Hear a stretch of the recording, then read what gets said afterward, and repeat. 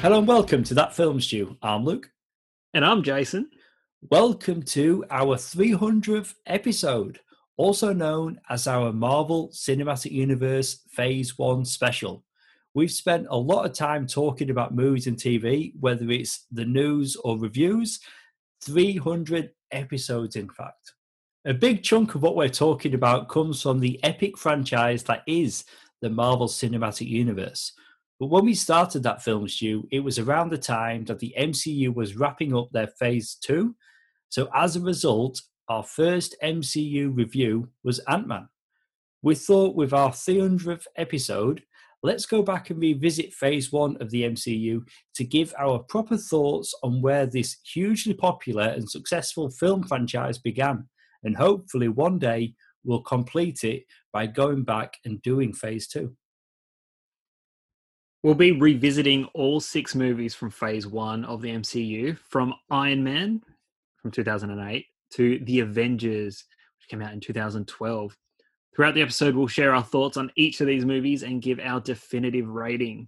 Be warned, however, that for all 6 of these movies, we will be talking spoilers. We spoke about how we would approach covering these movies. Being comic book movies, we thought about talking about them on Sounds Like Comics. Being older movies, how about episodes devoted to them on Rewind and Review? But we decided that this was the place to do it and to tackle the whole of Phase 1 in one hit. Hopefully, in future, either Sounds Like Comics or Rewind and Review episodes, we can devote single shows to these individual films. But for now, at least they'll be covered. That's true. So Phase 1 of the Marvel Cinematic Universe is a series of superhero films produced by Marvel Studios based on characters that appear in publications by Marvel Comics, if you didn't know. Kevin Feige produced every film in the phase alongside Avi Arad for Iron Man and The Incredible Hulk, with Gail Ann Hurd also producing The Incredible Hulk. The 6 films in the phase, on a combined budget of $1 billion, grossed over $3.8 billion at the global box office and received generally positive critical and public response. Phase 1 is the first of the 3 phases that make up the Infinity Saga. It just seemed like a no-brainer. When we're trying to come up with a theme to celebrate 300 episodes of the podcast, I mean, each time we do the movie show, there's at least one Marvel story, whether it's film or TV. It's like we owe them something, and this is the only way we can pay them back. Yes. And our Disney Plus subscriptions and every movie on the big screen. We pay them back in money, as well as showing I pay to watch the movie, I buy the Blu-ray, I pay for Disney Plus. Yeah, you know, there's all that. The merchandise, the shirts, Anyway. So before we get to the 6 films, and I've got to be honest, like for some reason, I always think 5. I'm guessing it's because there's 2 Iron Man movies, or Iron Man movies, I should say. But yeah, it is 6 films, isn't it? That or you don't count Incredible Hulk. Something in your brain's telling you something. I don't know. We'll get to it, but this latest viewing, I had a different experience with that film. But before we get to the actual 6 films of Phase 1, we could talk a little bit about the history of the MCU and Marvel Studios. Marvel Studios has released 24 films within the Marvel Cinematic Universe, from Iron Man in 2008 to Black Widow in 2021, and 3 TV series since 2021, from WandaVision to Loki. These films and TV series all share continuity with each other, along with one-shots produced by the studio.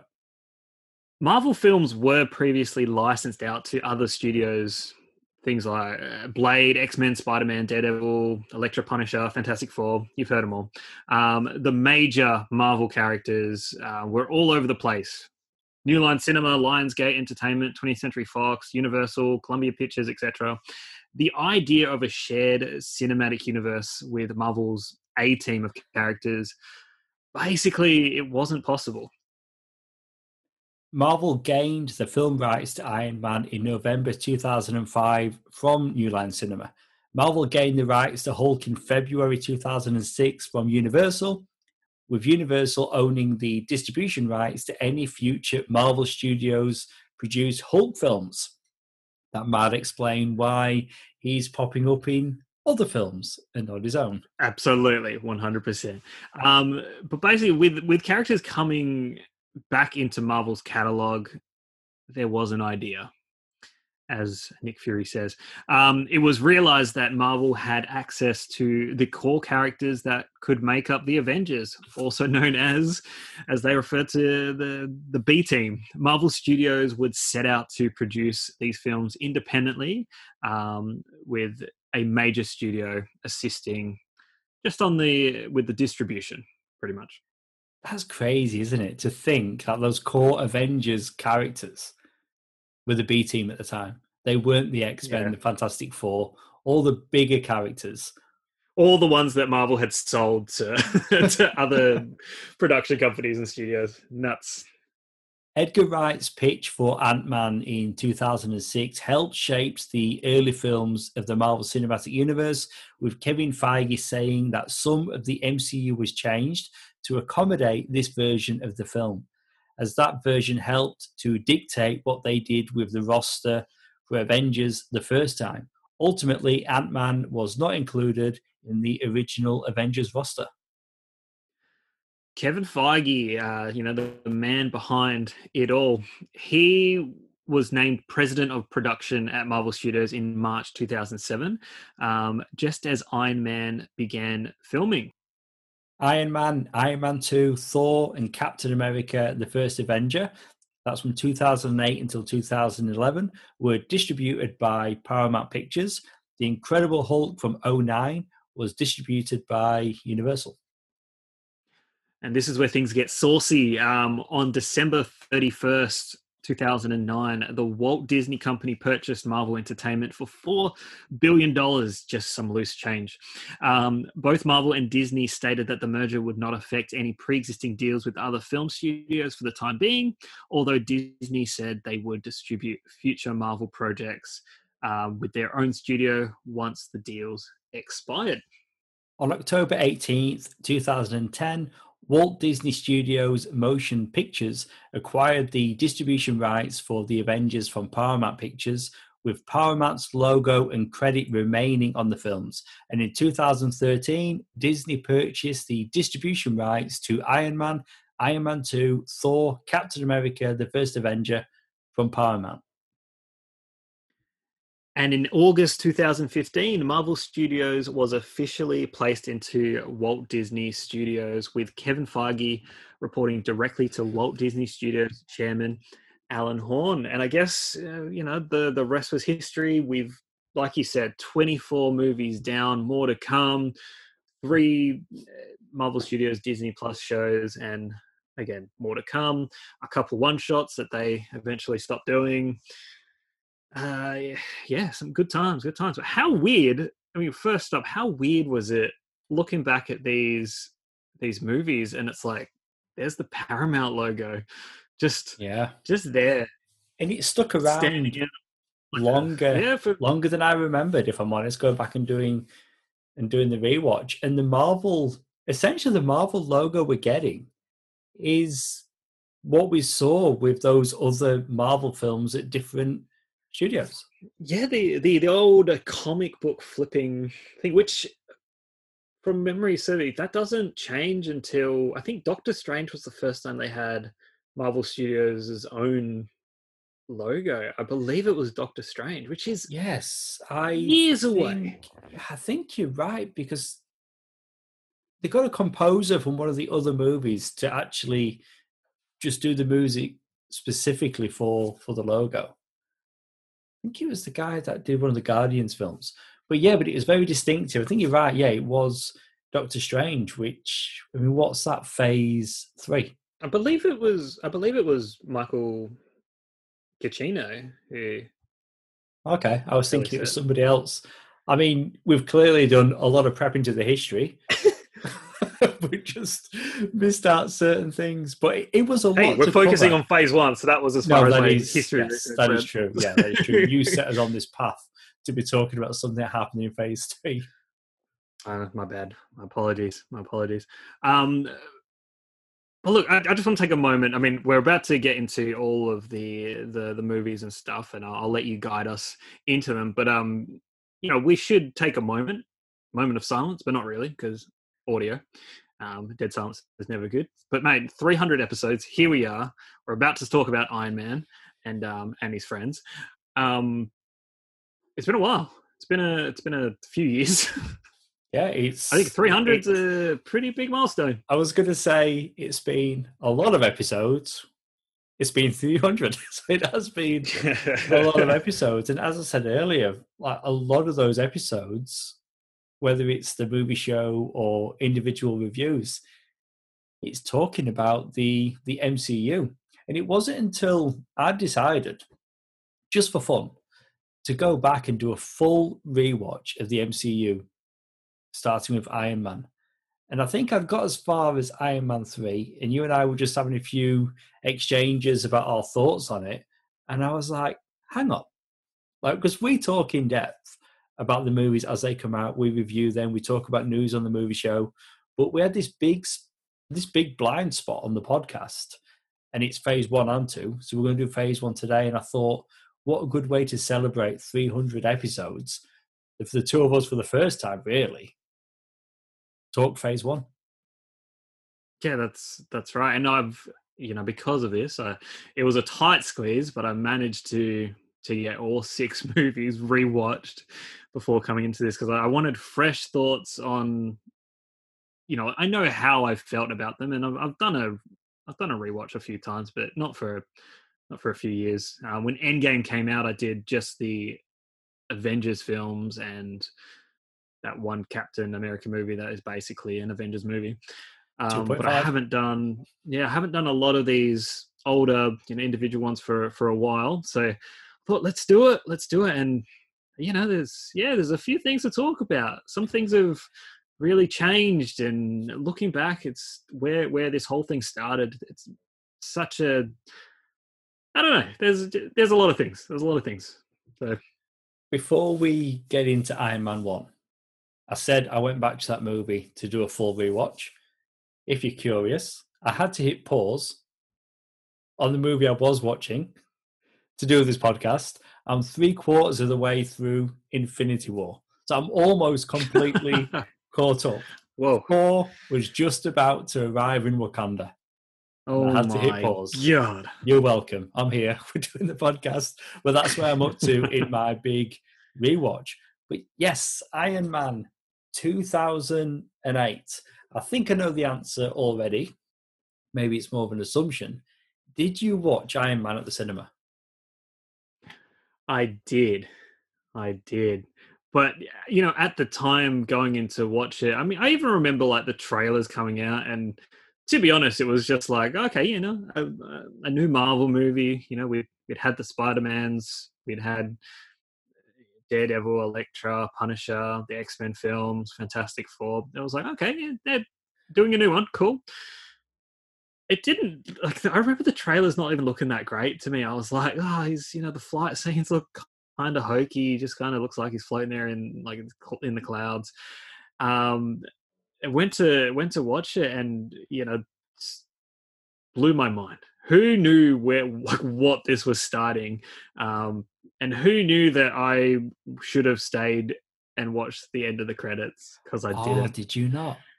I never had that moment. I was robbed of that moment. Yes. Because since when are there end credit scenes? I know there was a couple times in the X-Men movies and Fantastic Four movies, but not on this scale though. No, not on this scale, because I mean, now we know. With that first Iron Man film, we credited Edgar Wright in the opening there. A lot of what he was bringing to Ant-Man, although he didn't get to make that film, his influence was on the MCU. But Robert Downey Jr. as Tony Stark, you watch that first film, and from him, you get the feel of what we know as the MCU today. So much came from him as an actor, his performance. And until Iron Man, I think a couple of years prior, I watched him in the Shane Black action comedy Kiss Kiss Bang Bang. Yep. But before that, it'd been a while since I'd seen him. So he was no longer like a bankable star. Like he'd had problems in his personal life. But it was Jon Favreau that is looking at Downey Jr. and he's saying, hey, this guy is Tony Stark, and what people may know about him in his personal life and what he can bring to this character is going to feed into one another. And boy, was Favreau right. But this movie, I did see on the big screen. I didn't know what it was going to be, but I did hear that there was a post-credit scene. So I still got that like shock moment when Sam Jackson as Nick Fury approaches Stark and is talking about the Avenger initiative. And it was like, holy crap. I mean, it was a moment. And in that moment, you're like, wow, this is amazing. But never in a million years could have you anticipated what that moment would bring. I remember, like, obviously when I found out that, like, oh, there's a post credit, like, there's a scene after the end of the credits. Like, I don't even think I heard the phrase post credit scene before. I was still fairly young. I wasn't that young. I was 18. Went to YouTube and waited for my shitty internet to load this, like this 1 minute clip. Probably took about 10 minutes. And it was like recorded in the cinema, like really dodgy. I was like, is that Samuel Jackson? Is it? That Avengers, and like, I had my mini little mind blowing, like, oh wow. But then there was still hesitation of like, what if this movie doesn't do all that great? And I've been disappointed by teasers of like sequels and things before with other movies and stuff. I was like, oh yeah, they set it up. Are they going to do it? Maybe they won't do it. I mean, yeah, sometimes, films set things up and it never actually goes anywhere. But I mean, I don't remember the trailers, to be honest. And it's been so long since I've seen the Iron Man trailers. But just watching the film, and again, like nobody could have anticipated what the MCU was going to become, and is still becoming today. But it felt like something special, like it was something different. Yeah. And just a word that comes to mind is this movie. In fact, like the first Iron Man film is ballsy. It is such a ballsy movie, whether it's the casting of Downey Jr. at the time as Iron Man, and the end scene, before we even get to the post-credit scene, you've got Tony Stark. And to the press, because you think superheroes, you closely associate a superhero with a secret identity. Tony Stark's there with the press. He's like, you know what? I am Iron Man. End credits. And you're like, what? Like, you're like, what did I just see? Like, that's like, whether it's Spider-Man, Superman, it doesn't matter. These guys have got secret identities. So then like, you're watching the end credits scene, you're like, oh my God, I remember watching it with my mates all being excited. And then Nick Fury. And it's just like, you walked away from that film. You're like, wow, what an experience. Just, they had taken what had come before in comic book movies, and I guess they took the best elements and they took things that they knew would work in this film. But it's like they already knew in the back of their head. They were like, we're going to set the stage for something bigger to come, and what we do in this movie will lay that out. Like this will be the first floor, pretty much the foundation. And I mentioned, like watching this again, I mean, there's a lot of changes to come, I guess. And, like style wise, thematically, there are a lot of different things like, I guess, the family friendly, let's call it the Disney approach. Like there are things that are to come, but at the same time, there's so much familiar and is still present in the MCU now. Well, obviously Robert Downey Jr. removed, but you mentioned it, like him as an actor, as the character of Tony Stark, like he doesn't change. Not in, I mean, his character develops and evolves and stuff like that, but essentially like there isn't a dramatic change where it's like what was in this first Iron Man movie is then missing from later installments. Like it's there. This movie really is the foundation and the beginning of the MCU, and all credit where it's due. Jon Favreau, with his hand in developing it, bringing this to life, directing it, his performance as Happy Hogan, it's all good, and obviously Kevin Feige bringing his skills and talents and developing this as well. Like, it's amazing. Yeah, definitely. On Downey, the script was not completely finished when filming began. So they were constantly, not necessarily doing rewrites, but Downey would ad-lib a lot throughout filming. So saying that, he brought so much to this film that a lot of the things that he's saying in this first movie wasn't on the page. It was just Downey just riffing. I can already think of a few things that I can put money on. Watching the film, and it's always a case, I guess it's different with later films because things are a lot more established and distinct. But but just looking at Phase 1, whenever you've got Downey Jr. as Stark, it's kind of hard to see where one starts and the other begins. Because they kind of interweave. And I think the fact that he's ad-libbing so much and just contributing so much, it quickly just becomes a full character. And yeah, a lot of the MCU was built on the back of that. I did read that Gwyneth Paltrow as Pepper Potts did struggle at times because Downey Jr. would always want to ad-lib, but that was the thing that he enjoyed at the time. Right. But having to keep multiple cameras on him just to make sure they didn't miss anything, whereas she was coming from a place of more structure and she was kind of having to try and keep up with him a little bit. But again, like I was talking about Stark or Downey Jr., like the kind like almost one and the same at this point. That's it, and it's one of those rare characters and actor performances where it's like it is unimaginable to think of someone else fulfilling that role and doing it. Like when the actor takes so much ownership of that character and it makes it, they become them. It's hard to think otherwise. I mean, this is the film they've been trying to get made for a while, like going back to New Line. And I think at the time, they were looking at Tom Cruise. Nope. And hey, I love Tom Cruise in movies. I really do. Not just the Mission Impossible films. The guy makes good films and gives it his all. But there's something special happening here with Downey Jr. as Tony Stark. We got it years earlier with Hugh Jackman as Wolverine. Like, when it's right, it's right, and you can't imagine anybody else playing that part.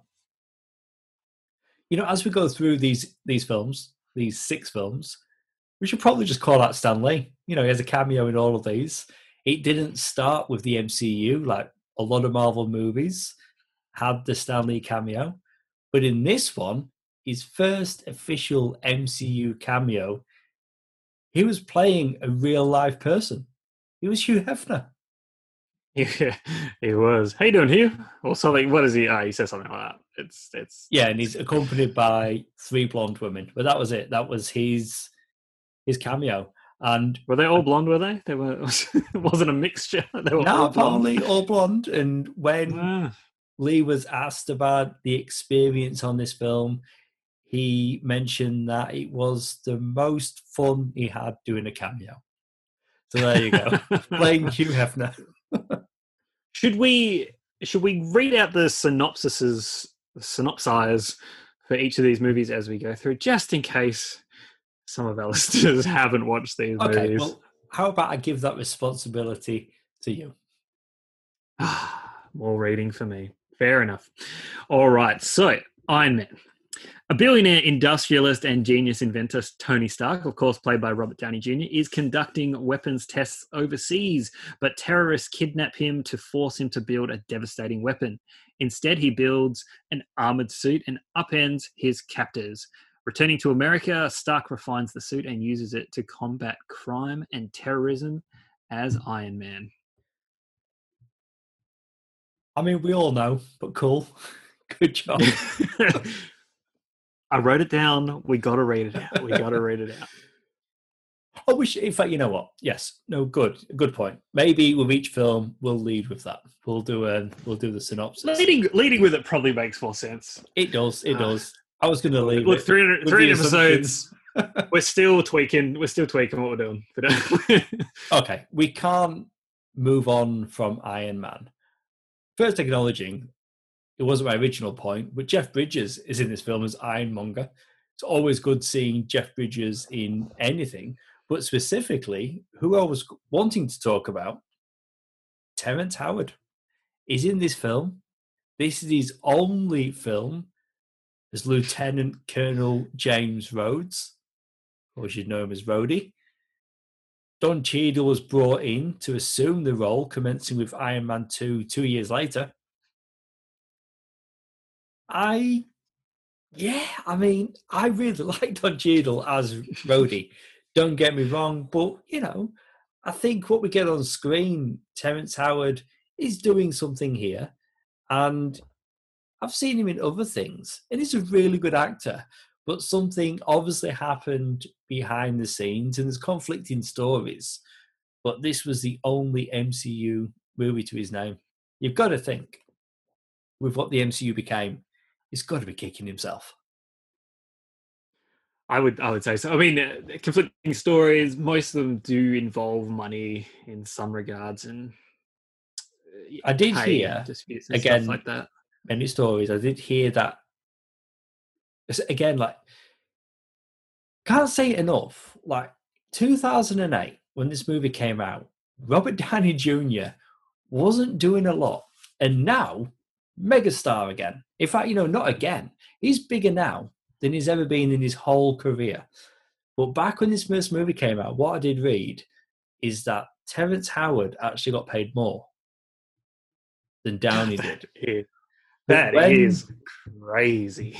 But again, like Terrence Howard he was on the rise at the time. He was getting a lot of work.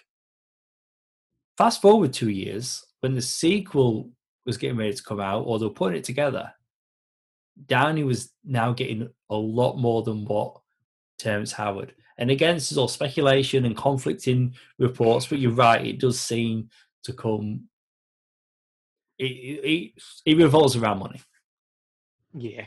But look, with Terrence Howard, I think what he was doing in this first film was fine, if not great. Like it worked. But again, what Don Cheadle does later on, fulfilling the role of the character, it's good stuff. It's really good stuff as well. And he has a lot of good moments. And I'm sure Terrence Howard would have had a lot of moments to shine. But I mean, these early days, there was still some troubleshooting and some tweaking of their own to be done. And yeah, I think we'll talk about the Incredible Hulk and all of that, but I don't know. I think it works. But every time I watch this movie, and there's that scene where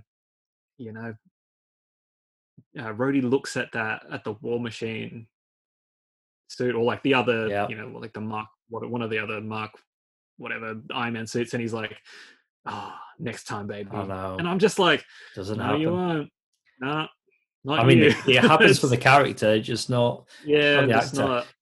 not. For me, a big distinction between the two Rhodeys. Terrence Howard plays him quiet, almost at a whisper at times. Yeah. And I wouldn't really have noticed it as much when Don Cheadle takes the role. And Don Cheadle, has gone on record as crediting what Terrence Howard did in this film to his performance. But it's very different. And maybe, Terrence Howard with his performance would have become bigger once he was in the armor. I don't know. But yeah, almost at a whisper. So he's a more subdued Rhodey in this first film. I mean, there's a lot of major changes, I guess, from this film, and I guess we need to remember, like, this was essentially an independent film. There was no big studio sort of backing them and putting in mandates and changes. I mean, obviously, everyone involved had their visions, but I mean, things like, obviously, Rhodey being changed is a big thing, but things like you see characters smoking. There's you don't see sex, but I mean, there's implied sex, and there's characters waking up from having a night of sex, and I'll just keep saying that until you tell me to stop. Sex. AC/DC, like using an artist to be basically your being your soundtrack is not something that the MCU really does, apart from like Guardians of the Galaxy, or whether they're using music to really like highlight a certain time period, the 90s or whatnot. Captain Marvel. So this is something different that they were using with Iron Man. Like AC/DC was sort of like his theatrical score, which is weird. Saying that though, it does actually have a score, and a pretty good score, and they use it a lot for when he is putting all the various suits together.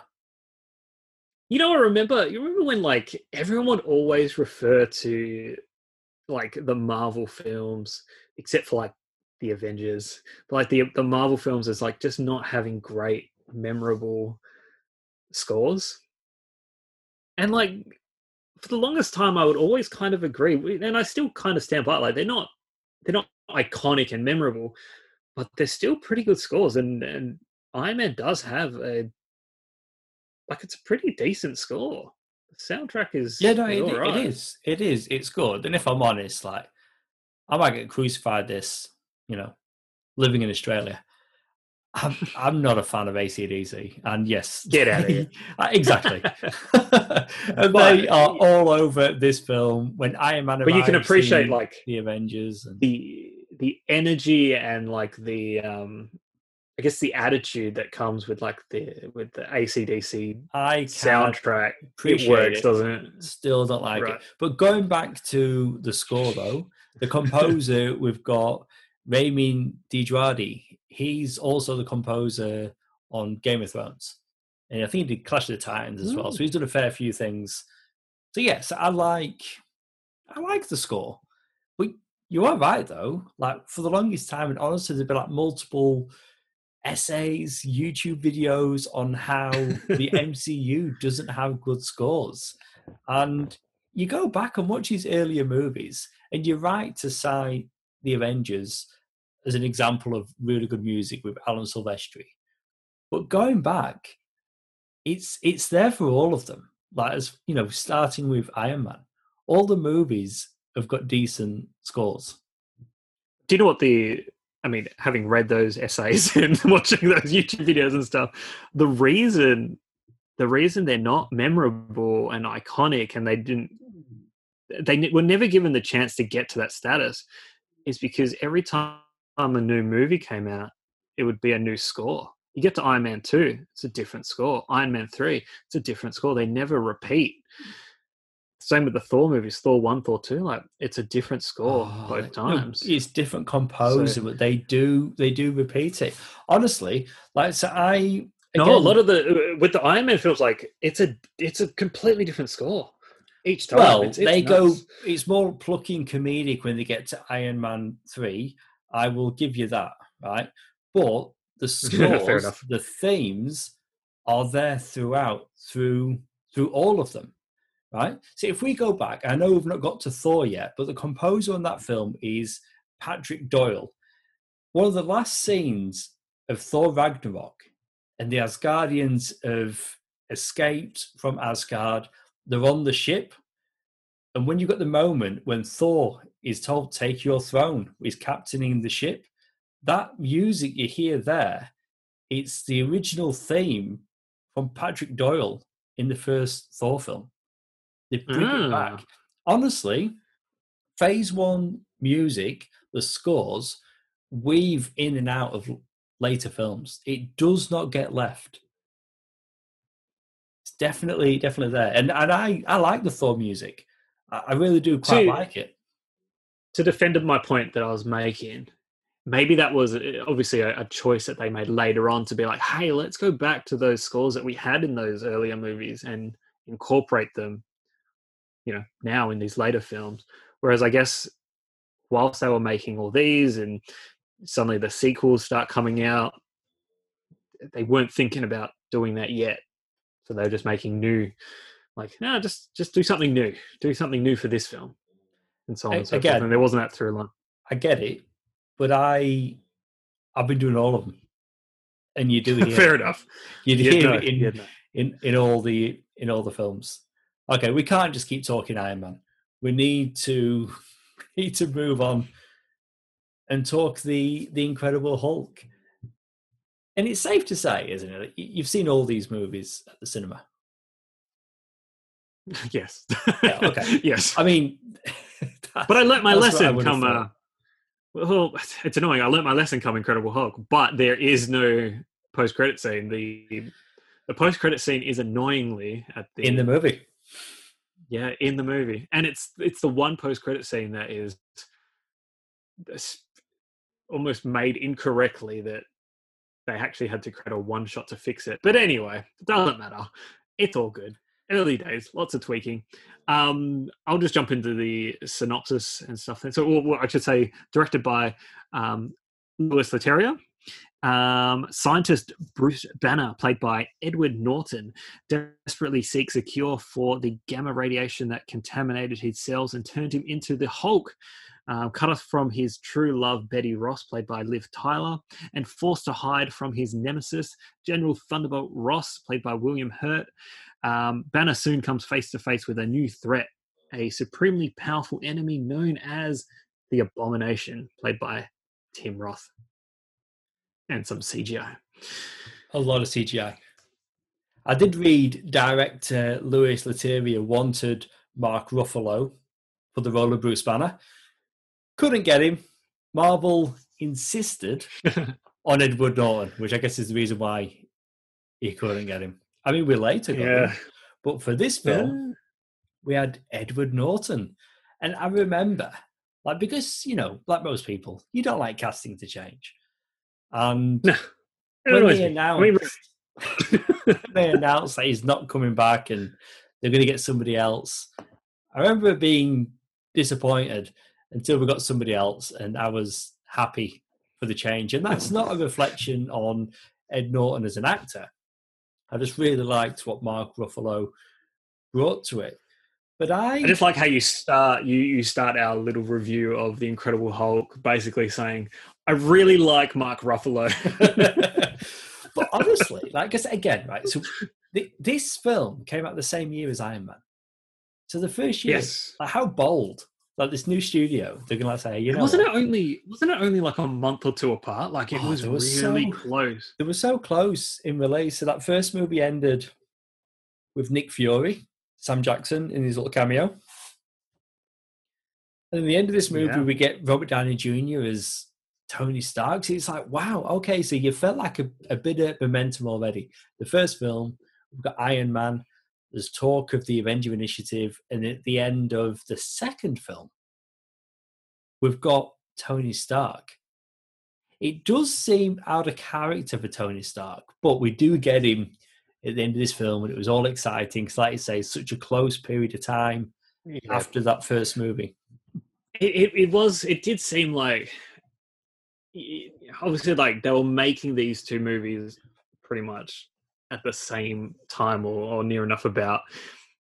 It almost seemed like that very last scene was just something tacked on, created sort of after the fact. There's nothing in this movie really besides that makes us, that really concretes and cements this as part of the same world.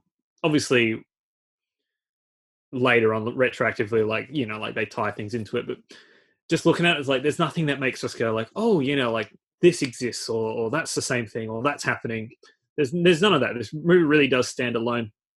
Not a bad thing. Obviously, it's just because the movies were made at the same time, and I don't know if the plan going forward was to really connect them, but obviously they made it happen. The opening credits include some images that, there's documents that say Stark Industries and S.H.I.E.L.D. and stuff like that. super soldier serum and all those kind of things. But again, that's stuff that can happen after the fact.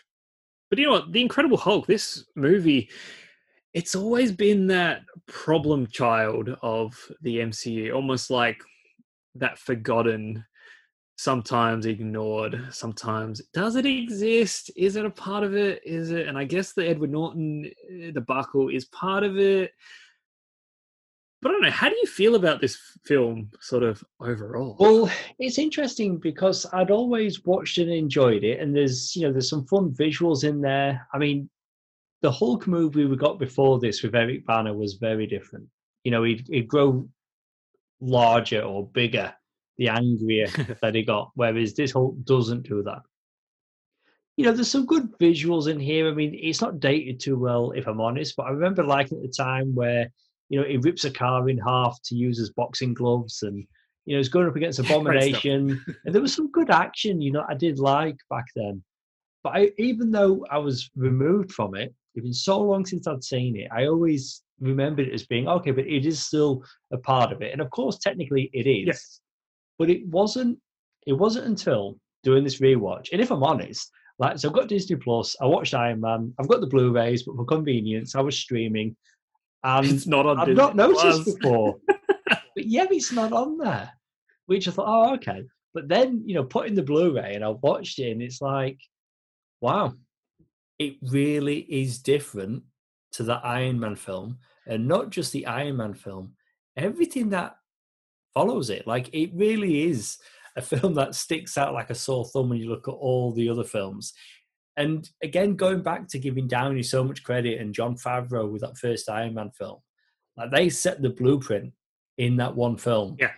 And whilst they were making that one film with a blueprint that would become what we know as the MCU, they'll make another movie being made, and it's without that blueprint. So they'll make the movie. It's very different. It is tonally it's darker. Yes. It's very different. Talking of connections, though, there is on the DVD and Blu-ray. There's a deleted scene when you see. It's essentially a reference to Captain America. You've got somebody frozen in the ice, and it's Cap with the shield. But they decided not to have it in the movie. And am I wrong in thinking it's Incredible Hulk where there's a reference to Wakanda? I'm sure it's in there. Iron Man 2 is the first. Okay. On a map on a screen. Right, I'm getting those two mixed up. I was trying to give Incredible Hulk more credit. But honestly, William Hurt as Thunderbolt Ross is perfect casting. And we saw him as recent as Black Widow. And he's come back quite a few times. I mean, I mentioned I'm watching Infinity War is in that movie. Like, he is great as Thunderbolt Ross. So they've used his character, same actor from this film. Abomination had just been left. Like, so much of this film, whether it's outside of Ross, the characters, the actors have just been completely left. The recent trailer for the upcoming Marvel film, Shang-Chi and the Legend of the Ten Rings, that's Abomination. But now he's got the fins on his head, so he looks more comic accurate. And I was looking into it. I didn't want to do too much prep for this because it's more of an overview than like a deep dive. But the director said the reason why Abomination didn't have the comic accurate fins in this movie is because his reasoning is that Hulk would just bite them off. So there you go. That's why. That's what it's got a record of saying. That's why. So there's no chance of Shang-Chi biting off his fins. So we're all good to go. Fins are go. You know what? Like, much like yourself, I remember really liking this movie when it first came out, and even later on, I acknowledge, the distance it has from the rest of the MCU, I guess, in terms of tone and stuff like that. But I think there's still a lot to enjoy here. And you mentioned, all the the action and the view. I still think the visuals are pretty okay, pretty good. I think I always compare it to that Ang Lee Eric Bana Hulk film, and this one is just so much better. Wow. It's Yes. just So so much better. much.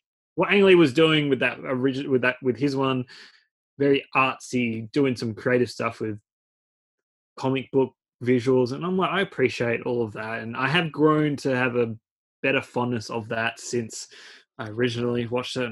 So, but still, just leagues behind. I will still say the best thing about the Ang Lee Hulk movie is that teaser trailer they put out ahead of Spider-Man, and it was Eric Banner, this Bruce Banner, in the bathroom, condensation on the mirror, and he goes to wipe it. You see Hulk behind, and Hulk spashes and grabs him through the mirror. They put that out as a teaser trailer. Still the best thing about that movie. And that's not in the movie, is it? I don't think so. I watched it fairly recently. But anyway, they put it out as a teaser, and it's a great this thing. Hulk movie. This Hulk movie. But before we move on completely from Ang Lee's Hulk, something that film has in common with this movie, both of them have a cameo by Lou Ferrigno, who was the Incredible Hulk in the 70s live-action TV series. Yes. Well, I mean, Lou Ferrigno is also providing the voice of Hulk as well. But he does appear people. as... Yeah. Yeah. It's not just... Apparently, it's multiple people that are adding to the voice. But yes, one of the voices you hear, in that, again, Ang Lee movie, when he yells underwater at his dad, that film goes off the rails, but that is Lou Ferrigno in that movie. But in this version, in The Incredible Hulk, it's multiple voices contributing to what we hear as Hulk. But that was cool. He got a cameo in there. Of course, we should probably give a shout out to Stan Lee, like we will with every one of these movies. He is the man who drinks the soft drink contaminated with Banner's blood at the beginning of the movie. Yeah, it's an early cameo, isn't it? Is it like the opening scene pretty much? 13 minutes. That's fairly early.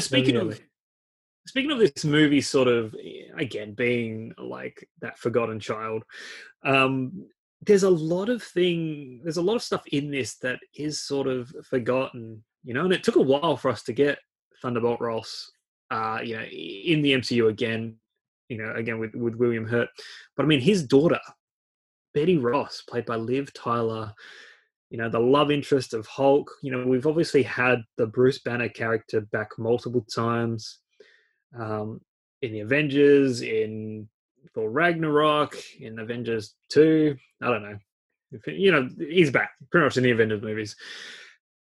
No, they never mention Betty Ross. Never.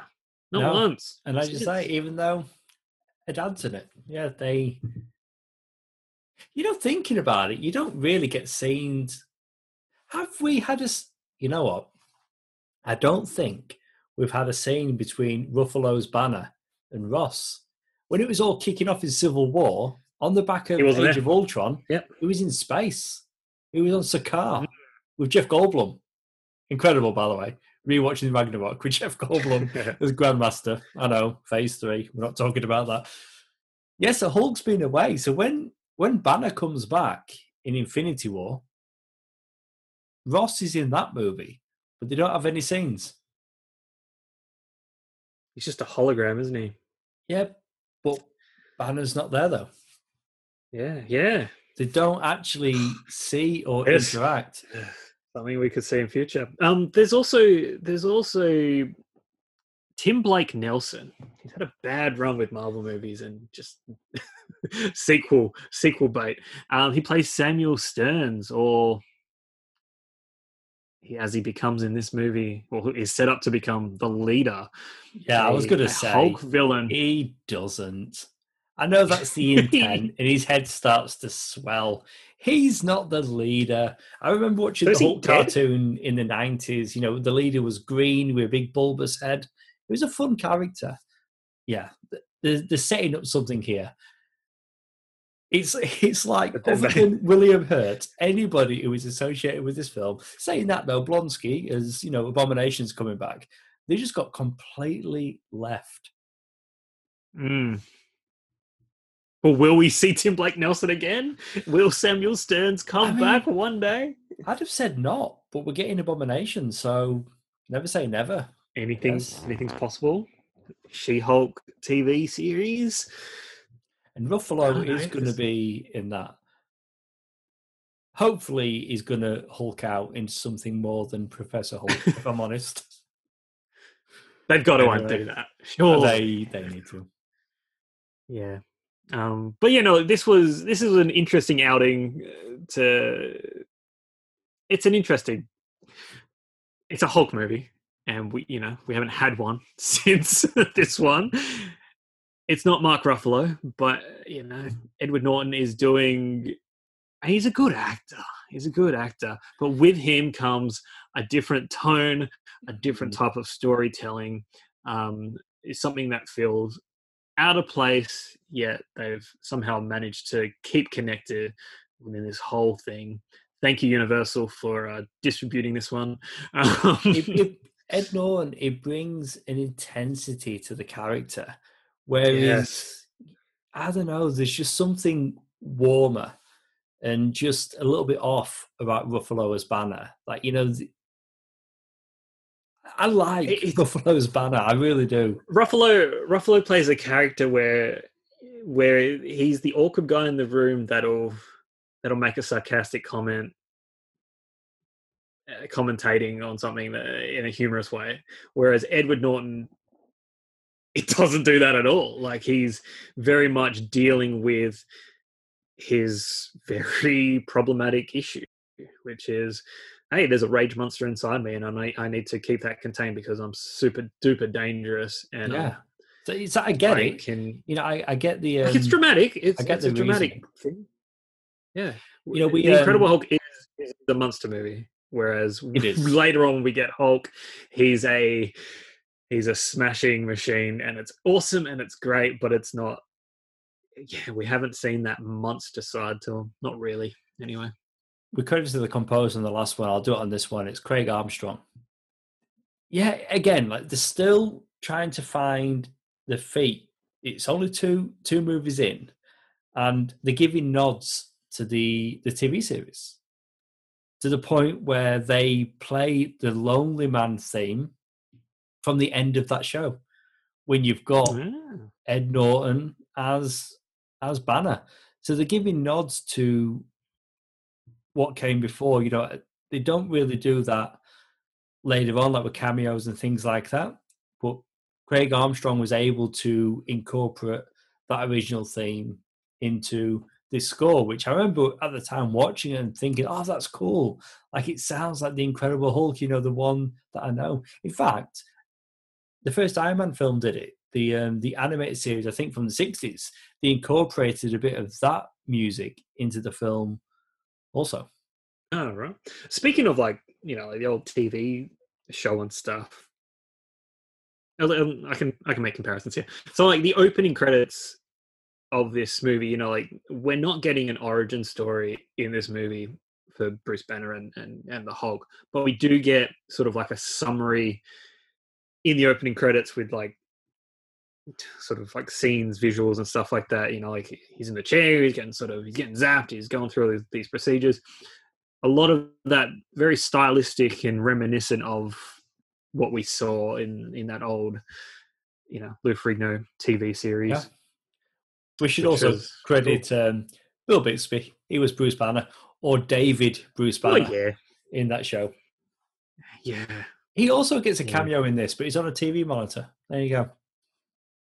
Oh, right. Missed that all these years. Well, you're right, though. The opening sequence is similar to a TV show and does look as though it's giving a nod to that TV show. So again, it's like they'll always bring Stan Lee back, or they always brought him back for the cameos. But it's almost like it's not what it will become. And they're giving homages to things like, hey, you watch the old Hulk show in the 90s or the 70s, I should say. We're going to pay homage to that. So there was still finding their feet and obviously wasn't as comfortable with what they had, and there was still, At least they were comfortable enough to just do a movie and not be like, hey, we've got to restart the story again. They just jumped straight into it. They retconned, obviously. Yeah. I do like that. I remember this was, now thinking back to it, I remember this being like one of the first times where, the phrase reboot was really getting thrown around. And it was like, we just had a Hulk movie just a few years ago. Why do we have a new one and it's all different and it's new actors and all that kind of stuff? And it's like, oh no, this is a reboot. That Hulk movie not many people liked, so we're rebooting the story.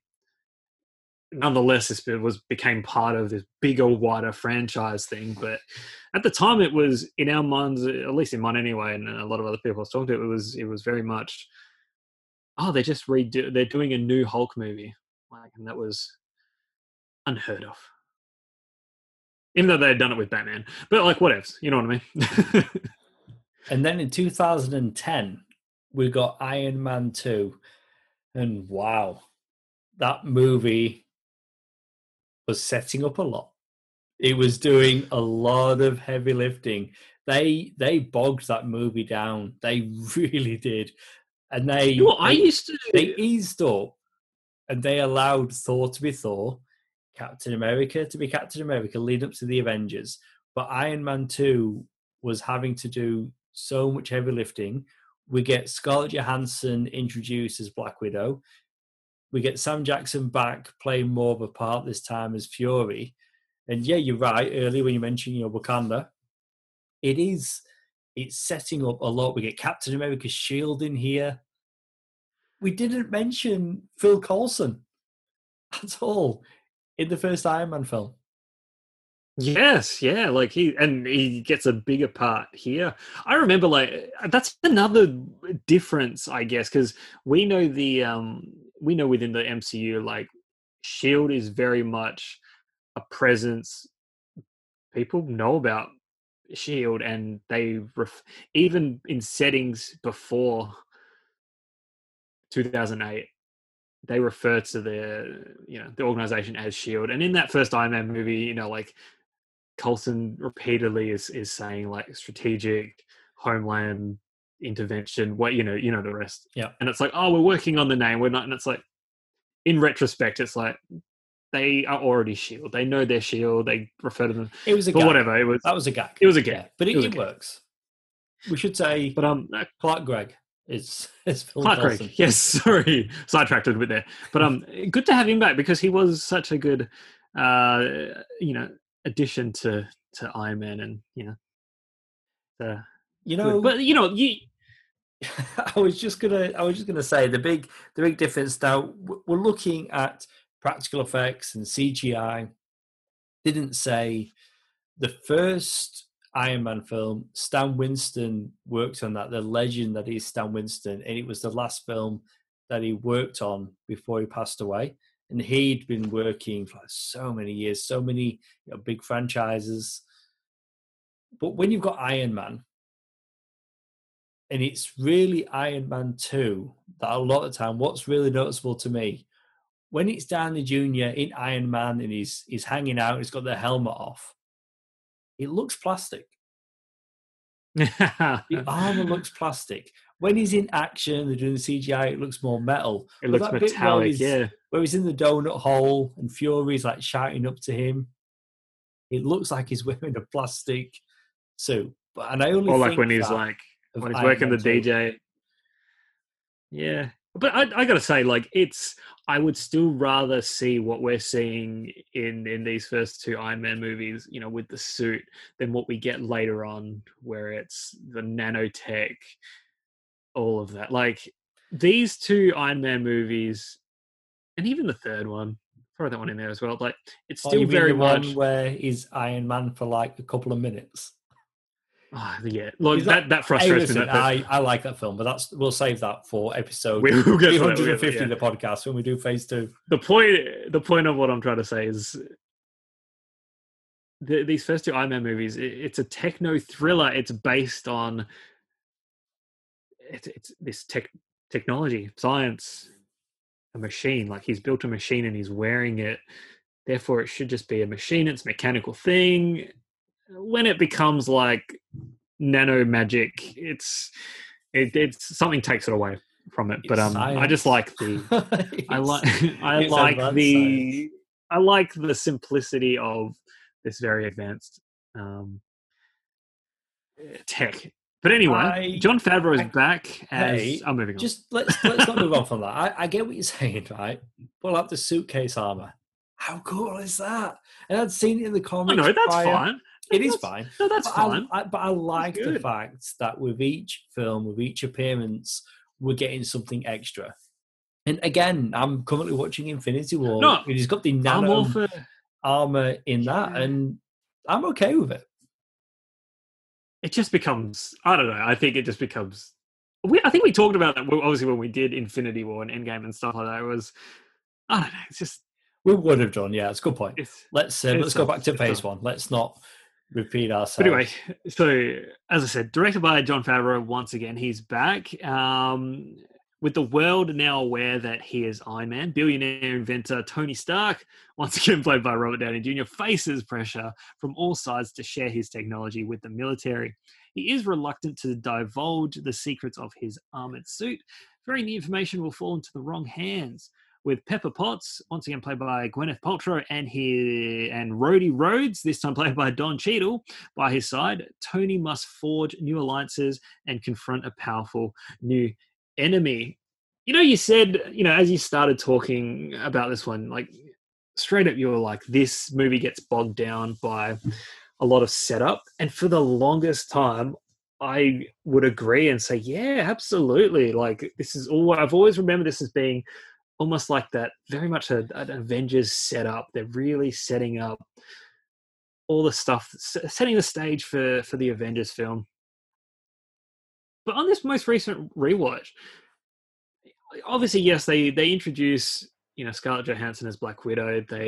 Clark Gregg is floating around quite a bit, and there is that scene with Nick Fury. But really, it is the donut, that scene at the diner with Nick Fury and Black Widow. That's really it. The rest of it, there is a lot more of just Tony Stark stuff, and there is a lot of Tony Stark stuff, but it's, you mentioned Fury, Coulson, Black Widow, and Shield. Right now, Marvel, but they do play a part. We're the ones that push that story. I mean, I appreciate what you're saying. That this recent reviewing, maybe it's not as setup heavy as you remembered it, but a lot of that is going on, more so than that happens in the other characters' movies. And I get it. Like they got a bit of momentum with that first Iron Man movie. They clearly wanted it to go in this direction with the Nick Fury cameo. It was Marvel pushing a lot of other, like pushing the influence, more so of S.H.I.E.L.D., that pushed Favreau away and had him not come back for sequels. Oh, right. Yeah. But I get it. I do get it. Like recent, viewing, it's not as much as I remembered, but they had success with that first movie, a misstep with Incredible Hulk, and they're like, right, okay, we wanted to start something with Iron Man.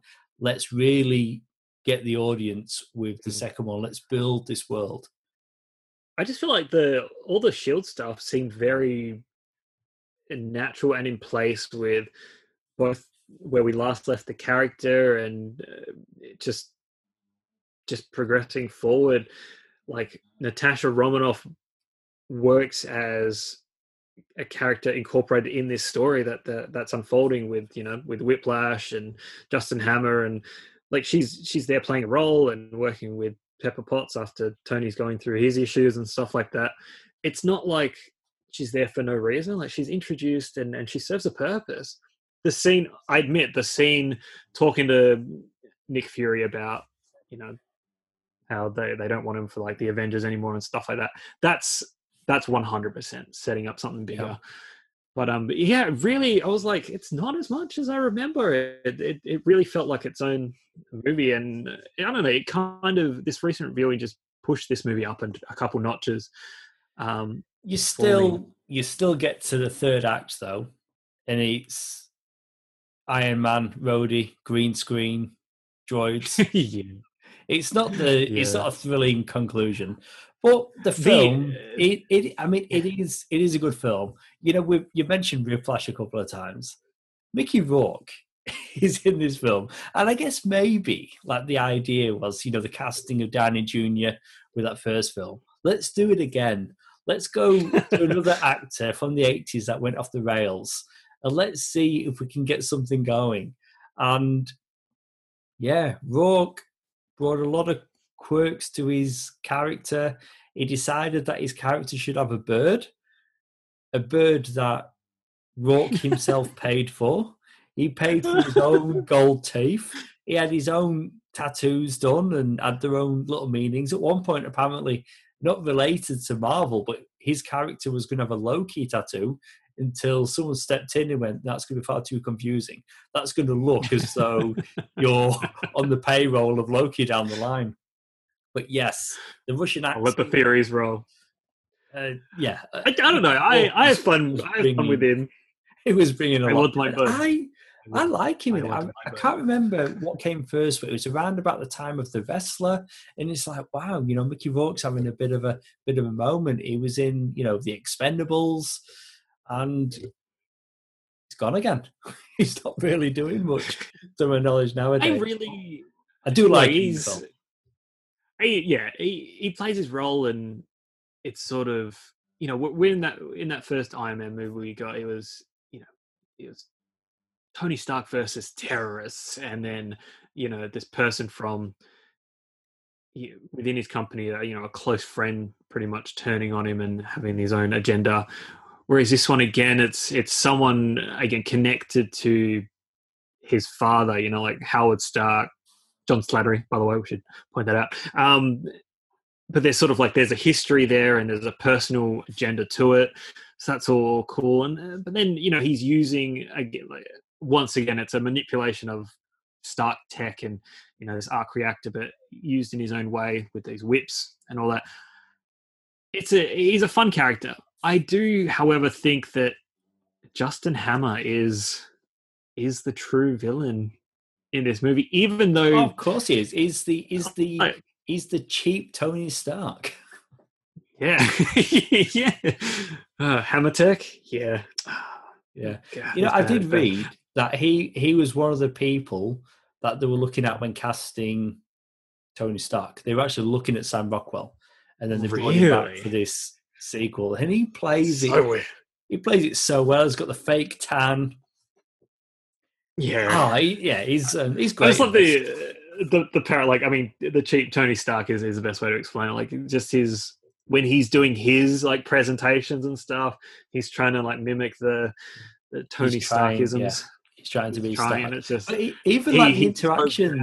That it's great. Yeah, like, it's but even like the interactions between him and Whiplash or Ivan, and then he'll come back and check on the progress that he's making with the armor, and he's like, that's not a helmet. I can't fit a guy in there, and just the fact that things just aren't.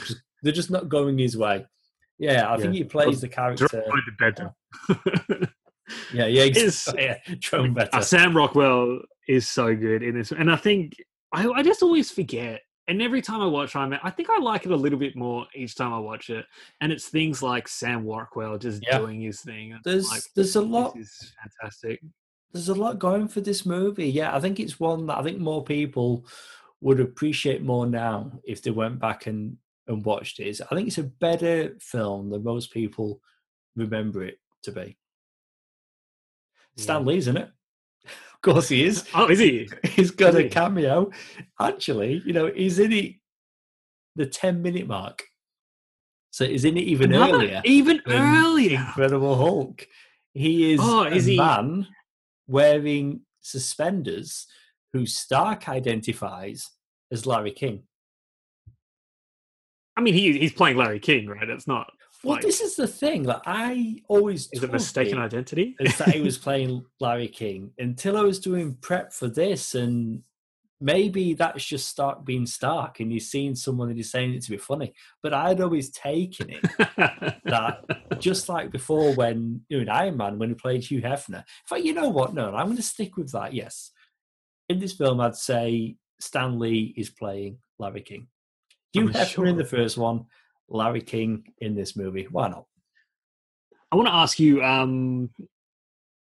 the Tony Stark Pepper Potts relationship. Now, the MCU is not, they're not big on long-lasting relationships, lovers, romance. Every time they try, they kind of just leave it be. At the moment, we got a good thing going with Peter Parker and, MJ. But we'll see how that goes. But Tony Stark, Pepper Potts. I mean, they're the. Wow. I was going to say they're the long-lasting one, but events unfold. But they married. They had a daughter, Morgan. It all started really in this movie. Yeah, it really started. I mean, obviously in that first one, but this is the one where they got together. Do you have any thoughts? It works. I like it. I like the fact that it's good to have, even though it's dysfunctional at times, it's good to have a solid adult relationship. And I've always liked it. I mean, it's not really been an ongoing thing in the comics, but at times, they have been in a relationship. But this pairing on screen between Downey and Paltrow, I think they go really well together. Yeah, no, I like it. Yeah, and Paltrow, she plays both the good, like the businesswoman CEO type figure, as well as the probably the reluctant partner of Tony Stark, which is good. It's one of the only relationships in the MCU that I really buy, and I'm like, yeah, we should be rooting for them. Again, up until Endgame, and things go a bit different, but that's fine. That's all good. Do we need to talk about Don Cheadle sort of taking on the role? I mean, funny scene when we first see him rocking up and he's like, I'm here, it's me, deal with it. Yeah, which is a good way of reintroducing the character. I mean, he's good, isn't he? We get to see this Rhodey in the Iron Man armor, but again, we get to that third act and it's all very pew, pew, pew. How quick is that third act? I mean, it's drawn out. I mean, there's things going on at the expo and stuff with Hammer and in fact, all that, and the droids. Do you know what's ruined it for me? Iron Man, War Machine, and Whiplash. That fight is literally 2 minutes. The drones. I think. What's ruined it for me is at some point I've seen a behind the scenes or making of, and I can't unsee it. So whenever I do watch Iron Man 2 now, and it's that third act fight, it's just not very impressive, if I'm honest. But again, it's still a good movie and worth watching, but it's just a bit flat at the end. But you've still got Downey Jr. as Iron Man, so it's good. Okay, so now on to Thor. Do you want to give us the synopsis? All right, it's the first time you actually asked me to do it, which is good. A better way of doing it. Probably. As the son of Odin, who is played by Anthony Hopkins, king of the Norse gods, Thor, played by Chris Hemsworth, will soon inherit the throne of Asgard from his aging father. However, on the day that he is to be crowned, Thor reacts with brutality when the gods' enemies, the Frost Giants, enter the palace in violation of their treaty. As punishment, Odin banishes Thor to Earth. While Loki, played by Tom Hiddleston, Thor's brother, plots mischief in Asgard, Thor, now stripped of his powers, faces his greatest threat. Natalie Portman. No, just kidding. What we should mention, and we probably should have mentioned it before now, what we know as the MCU, when it first started, it owes so much to the Ultimates comics, which was written by Mark Miller. from Kick-Ass, Kingsman, and everything else. And artist Brian Hitch. Because essentially, I think it was like early 2000s, what they were tasked with doing was modernizing origins for the Marvel comics. And they did it with Spider-Man, X-Men, Fantastic Four. And instead of being the Avengers, they were known as the Ultimates. And that's when we first got a African-American Nick Fury, whose likeness, with permission, was based on Samuel L. Jackson. So a lot of the Should have cast him. a lot of things that we got in these early MCU movies does owe quite a bit to the Ultimates line. What we get from the portrayal of Thor in this film, you've got Thor being cast down to Earth as punishment for his arrogance, which was classic Marvel Comics. But just like with the Ultimate line, Thor is dismissed by many on Earth as being crazy or deluded. And I mean, I guess that it makes sense. That's sort of what would happen if someone, rocks up and it is. But at the time, so again, we're talking like, wow, 20 years ago now. That's how they modernized Thor. And that version is what we're getting in the Chris Hemsworth movie.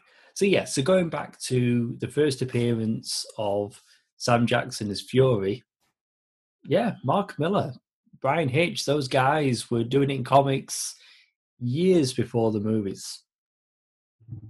It's good to give credit to that as an aspect of it, because like Thor, and I guess like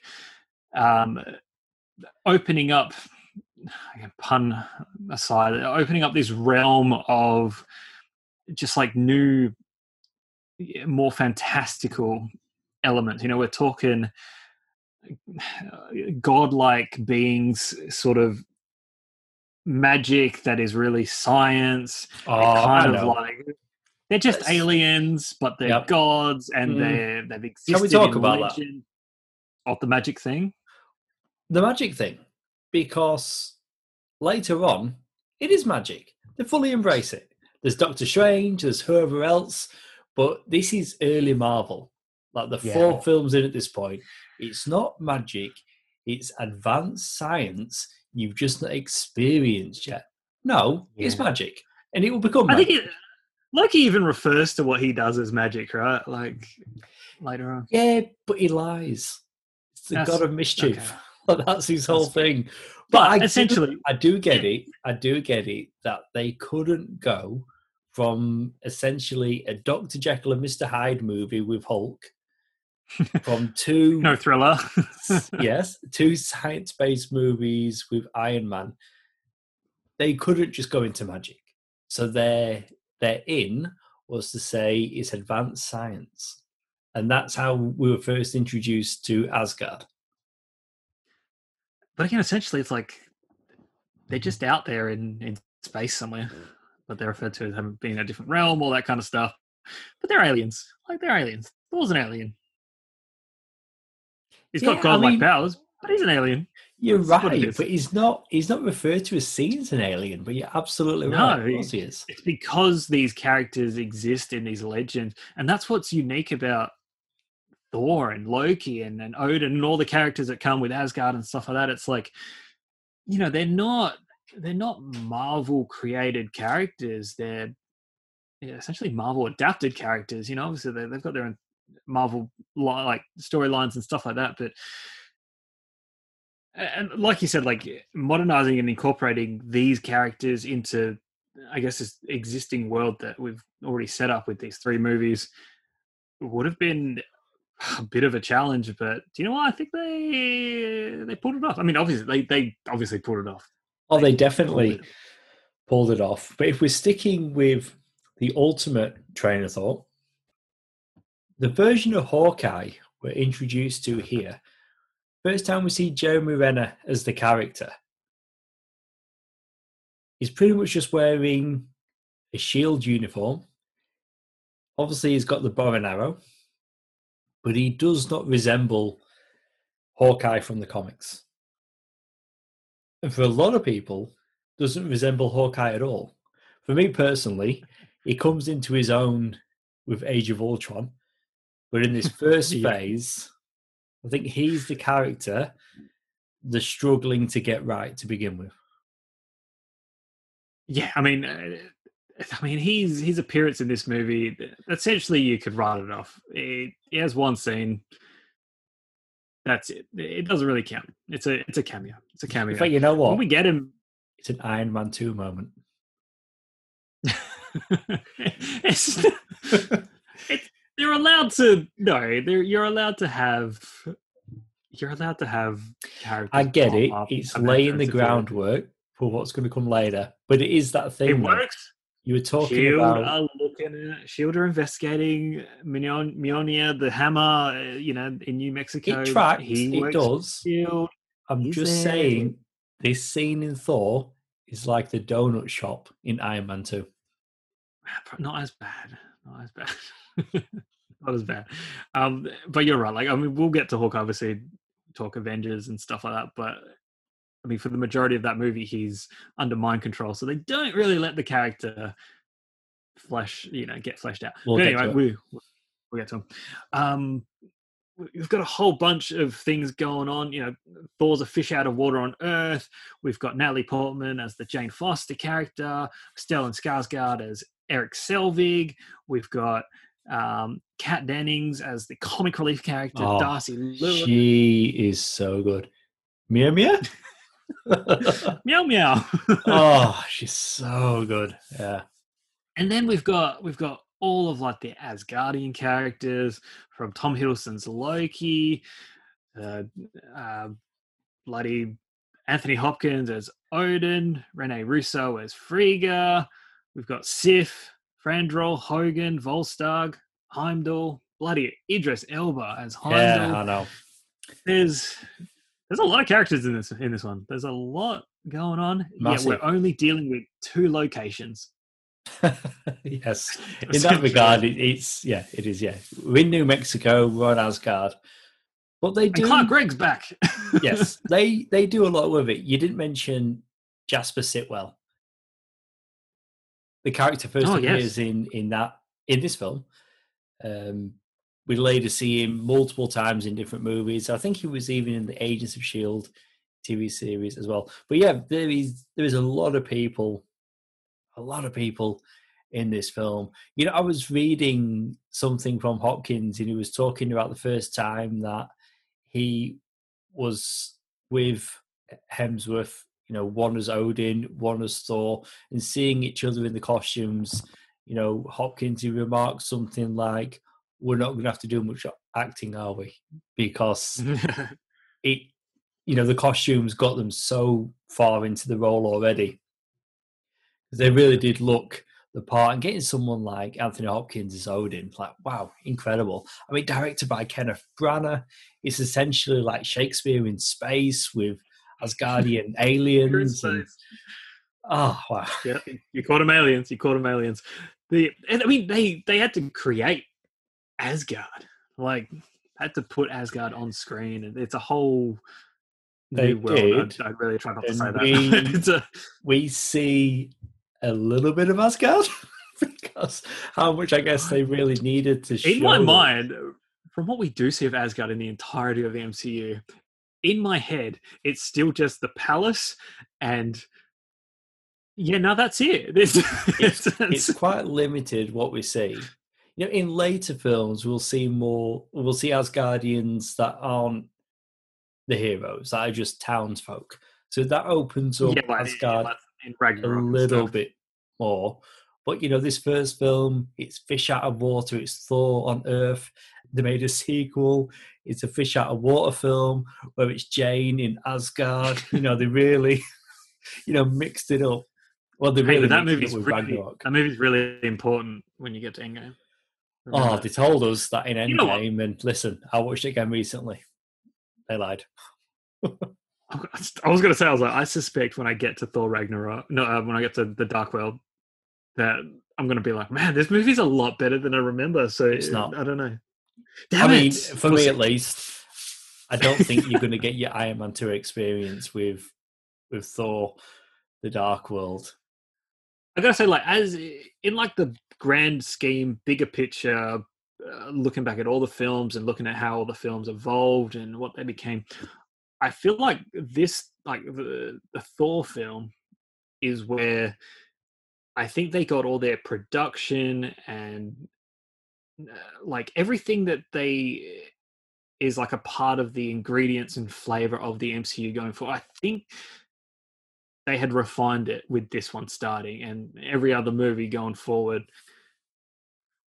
looks the same, feels the same. Obviously, they're doing different bonkers things, and you know, I'm not saying they're all exactly the same, but as a part of an entire cinematic universe, this is where it begins. Of like, do you reckon, or do you disagree in some regards? Yeah, no, I do. I do. I do get that. Like things look kind of stylized. They've got a certain feel and look to them. It doesn't look 100% realistic and you know like perfect, but it kind of works for like this is the universe and this is what the MCU looks like and feels like tonally and all that. How do you feel about this movie overall? I like it. I still like it. I liked it when it came out. I've liked it since, and I enjoyed this rewatch. I mean, there's just something about it. Like, I mean, it's essentially Splash, like Daryl Hannah movie with Tom Hanks. It just something about it works. Like, I mean, we know he really is Thor, but we need to wait for the characters who are spending time with him to catch up. We know we're going to get to the heroic moment, and we do. We get that great confrontation and visual in The Destroyer. Hiddleston as Loki. I mean, this movie has so much going for it. But yeah, but it is, whether it's the locations, you know, the limited time we see or spend on Asgard, it does feel quite a small story. But I think this film still holds up, and that's why I had high hopes for the rewatch of The Dark World, which I guess we'll cover when we do phase 2. Yeah, no, like, I pretty much agree with everything you just said there. Like it, where I find that I enjoy besides the moments with Loki, I find that I enjoy like the New Mexico stuff on Earth more than I do like the Asgard stuff. And then when they're going off and they're being like, let's fight the frost giants, yay, let's start war. Me too. Yeah, I enjoy all the Earth stuff. Like, you've got Thor in the diner. He finishes his drink, smashes it on the floor. Another. He wants a horse, so he goes to the pet shop. Give me a horse. There's a lot of good gags, and you know they've got someone in Hemsworth, and we've seen in later films he's really good at comedy.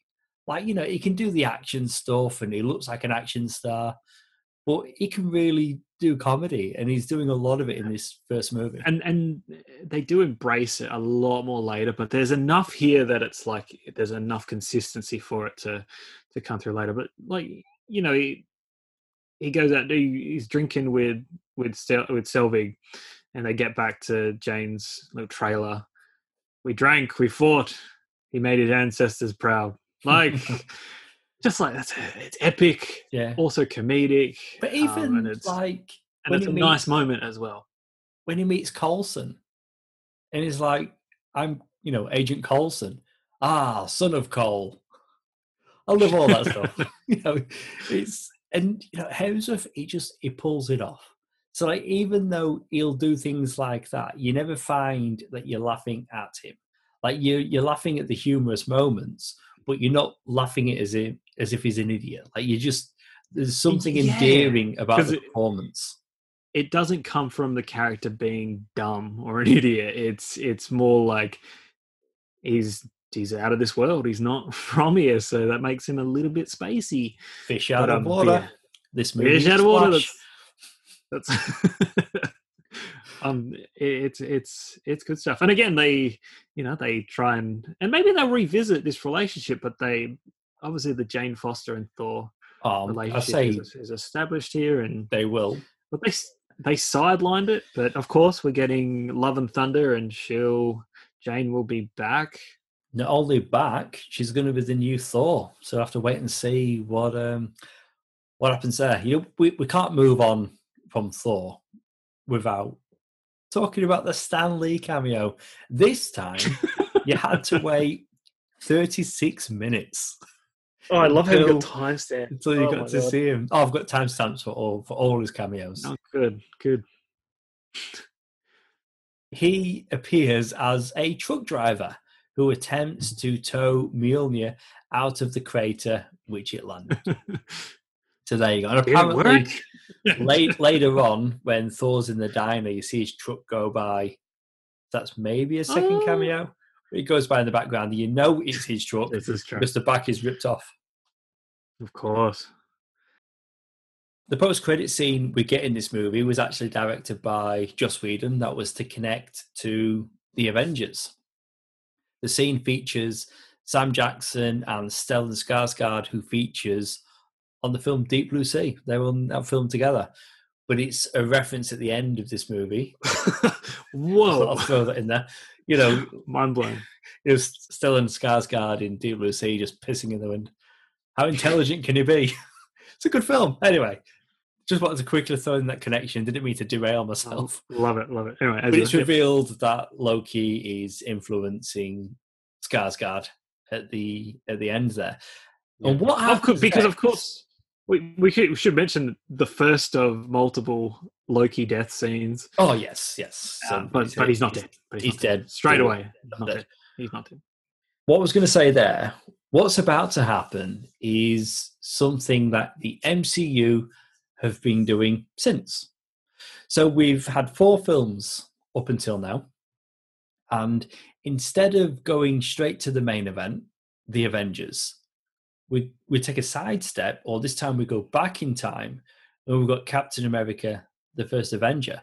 And this is something that the later films have always done. Like, I mentioned a couple of times now, I'm in the process of rewatching Infinity War. The next film that follows Infinity War is Ant-Man and the Wasp. So you don't necessarily always continue that forward momentum. They'll take a moment and they'll allow a smaller story, or a story that, in this case, took place in the past. And we've got Captain America, the First Avenger. So up until this point, we've only been moving forward. But now we're going to go back and have an origin story. And it works. It works so well. I appreciate that they do that. And it works well for them. The synopsis. Do you want to give the synopsis? No, thank you. Yes, I was waiting for my cue. It is 1941, and the world is in the throes of war. Steve Rogers, played by Chris Evans, wants to do his part and join America's armed forces, but the military rejects him because of his small stature. Finally, Steve gets his chance when he is accepted into an experimental program that turns him into a super soldier called Captain America. Joining forces with Bucky Barnes, played by Sebastian Stan, and Peggy Carter, played by Hayley Atwell, Captain America leads the fight against the Nazi-backed Hydra organization. Directed by Joe Johnston. You mentioned Steve Rogers wanting to do his part. For the longest time, Chris Evans said no to this movie. And when he was finally cast, I think he was like the only main cast member that didn't have to audition. Like they really went after him. It was probably because his previous experience in a Marvel movie, maybe he got not burnt. Just that, not just Marvel movie. I mean, I'm going to quickly just run through his comic book credentials, right? Fantastic Four in 2005, the sequel in 2007, the movie Push in 2009, The Losers in 2010, Scott Pilgrim vs. the World also 2010, and in 2007 he voiced Casey Jones in the Teenage Mutant Ninja Turtles CGI animated movie. I get it. You may have felt as though I've done that. Fortunately for everybody, he said yes. Including himself. He said yes. Because honestly, like, I've read Captain America in the comics. I've seen him in animation before. It's been a character I've liked. Chris Evans as Steve Rogers, MCU, my favorite character of the whole Mate, MCU. yes. I mean, of course, Marvel Comics, you know me, Spider-Man all the way, for sure. 100%. No question. But in terms of the MCU characters, I'm there with you. Steve Rogers, Captain America. A lot of people, they go, Iron Man and Tony Stark, obviously the granddaddy of the MCU, pretty much. He's up there, of course, but Steve Rogers, I think just his character and the things that he represents and his values and what he stands for can very easily have come across as just such a Boy Scout, and at the same time very overly patriotic in an American kind of way that could be off-putting.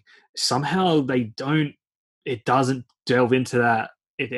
That just doesn't happen. And then I think overall, in terms of individual stories and story arcs and each movie, I think Captain America has the best, yes, ongoing story from this film, his origins. This period piece film, him becoming the super soldier and Captain America, and then taking on Hydra, and then what happens to him.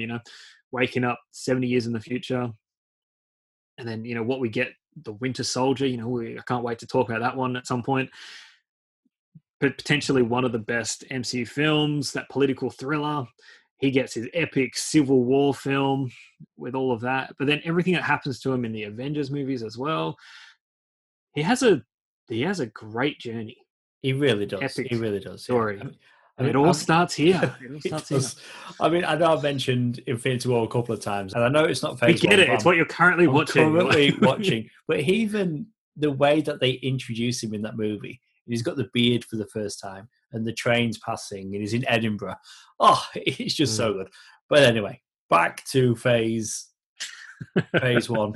They're able to do something with this character, and I guess it's how I'd like it if how they would portray Superman. Because he's not the same character, but a similar character, and can seem dated. And, the modernized Superman with Man of Steel, the recent Superman and Lois TV show, they've kind of gone back to, not in a bad way, but a cheesier approach to Superman, which really works for that character, I think. But with Captain America, they get away with it here, even, fitting around these other characters we've talked about, because it's been on ice for 70 years. When the character was first created, so we're looking at World War II, the Avengers first appeared in the 60s. It was Avengers issue 4 where they discovered Captain America in the ice, and he joined the team. So it was never an original founding member until now. So they've had to, move the timeline to now he's been on ice for 70 years. But he's still got those same sensibilities from back then. And it works so well. On the big screen, I'd like DC to have that confidence, or Warner Brothers, in telling a Superman story. But what we're getting here with Captain America, it's excellent. And then you're on the journey. You've got the CGI skinny Steve Rogers, which even now it works. It looks good, but you're going on that journey of him before he becomes Captain America, and you're spending time with him, so you're seeing all the qualities that you've always known have been in Captain America, and it's a lot of fun. Like the bit where there's a grenade, he jumps on top of it. His instinct is to protect. And all the tough guys that were going through training with him all ducked for cover. The bit with the flag showing intelligence, for however many years people weren't able to reach it, and he lowered the pole and he got the flag. It's all there. In this first movie, you've got the line, "I could do this all day," when he's holding up the bin lid, the precursor to the shield. We later got it again in Captain America Civil War, Avengers Endgame. I just love the fact that in these early movies they're laying so much groundwork that come to pay off things later on. But everything we love about Evans as Captain America starts with this movie. Yeah, and then we just get to strap in and enjoy the ride basically with him and see his character evolve and progress. Like you're mentioning, like just them being able to just portray like his qualities and his values and what makes him stand out above the rest. And eventually, we get him being worthy enough to pick up Thor's hammer and like embrace that power, which is crazy, like the power of the gods, essentially. But you go all the way back to this movie. There's that scene with him and Stanley Tucci, who plays Abraham Erskine, the one behind the super soldier serum, and it's like, why has he picked him? And he's, Erskine's telling Rogers, like, you're not the perfect soldier, but the, you're a good man. And that's good. Yes. Yep. He's a good and man. That's the whole thing about Steve Rogers, like who he is, like it's I don't know, it's wonderful. It gets. Well, I mean, I think you may have watched it more recently than me, but it gets asked the question, like yesterday. Well, there you go. Well, it gets asked the question: do you want to kill the enemy? Yeah, like, do you want to kill something Nazis? Like that? And he's I don't want to kill anyone. I don't like bullies. Amazing. In a couple of dialogue exchanges, they've completely summed up who Captain America is. And he's always going to stand up for what he do the thinks right is thing. right. Yeah. But he's not looking for a fight. But I mean, he'll in stand later up films, and fight if need to. In later films, there's more grey area, and that causes issues for him. But it comes from a time where it's more black and white. There's right and wrong. And I like that. There's something you can get behind that. He's old-fashioned, and in the Avengers film, like they refer to old-fashioned as being something that they might need, like something from the old days, because there's a quality to it that is, oh man, it's amazing. It's amazing. But look, there's a whole slew of characters that Chris Evans is interacting with, from Hayley Atwell as Peggy Carter, who is just a boss. She is excellent, and she got her own TV spin-off, 2 seasons. Yeah, not Marvel Studios produced, but do you know what? This is probably the closest show to being legitimately in continuity without being Marvel Studios. Yeah. I mean, they kind of, they started off with Agents of S.H.I.E.L.D., # it's all connected. Yeah. But that went off the rails. The pilot was directed by Joss Whedon, just like the Avengers. And yes, it did absolutely go off the rails. So on the back of Agent Carter, also on the back of Agents of S.H.I.E.L.D., we've got Agent Carter. And then fast forward to WandaVision, the first proper connected MCU TV show. Hashtag legitimately connected. But yeah, no, she is great. Just like a strong female character. She's clever. She's quippy, just like all the great MCU characters are. And yeah, no, she's a great pairing for Steve Rogers, and it's almost heartbreaking at the end. Like I had a date, like they were set to go out dancing, and that's pretty heartbreaking. There's a lot of emotion in this movie, but there's also red-faced Nazis like Red Skull, Hugo Weaving. His only appearance as Red Skull.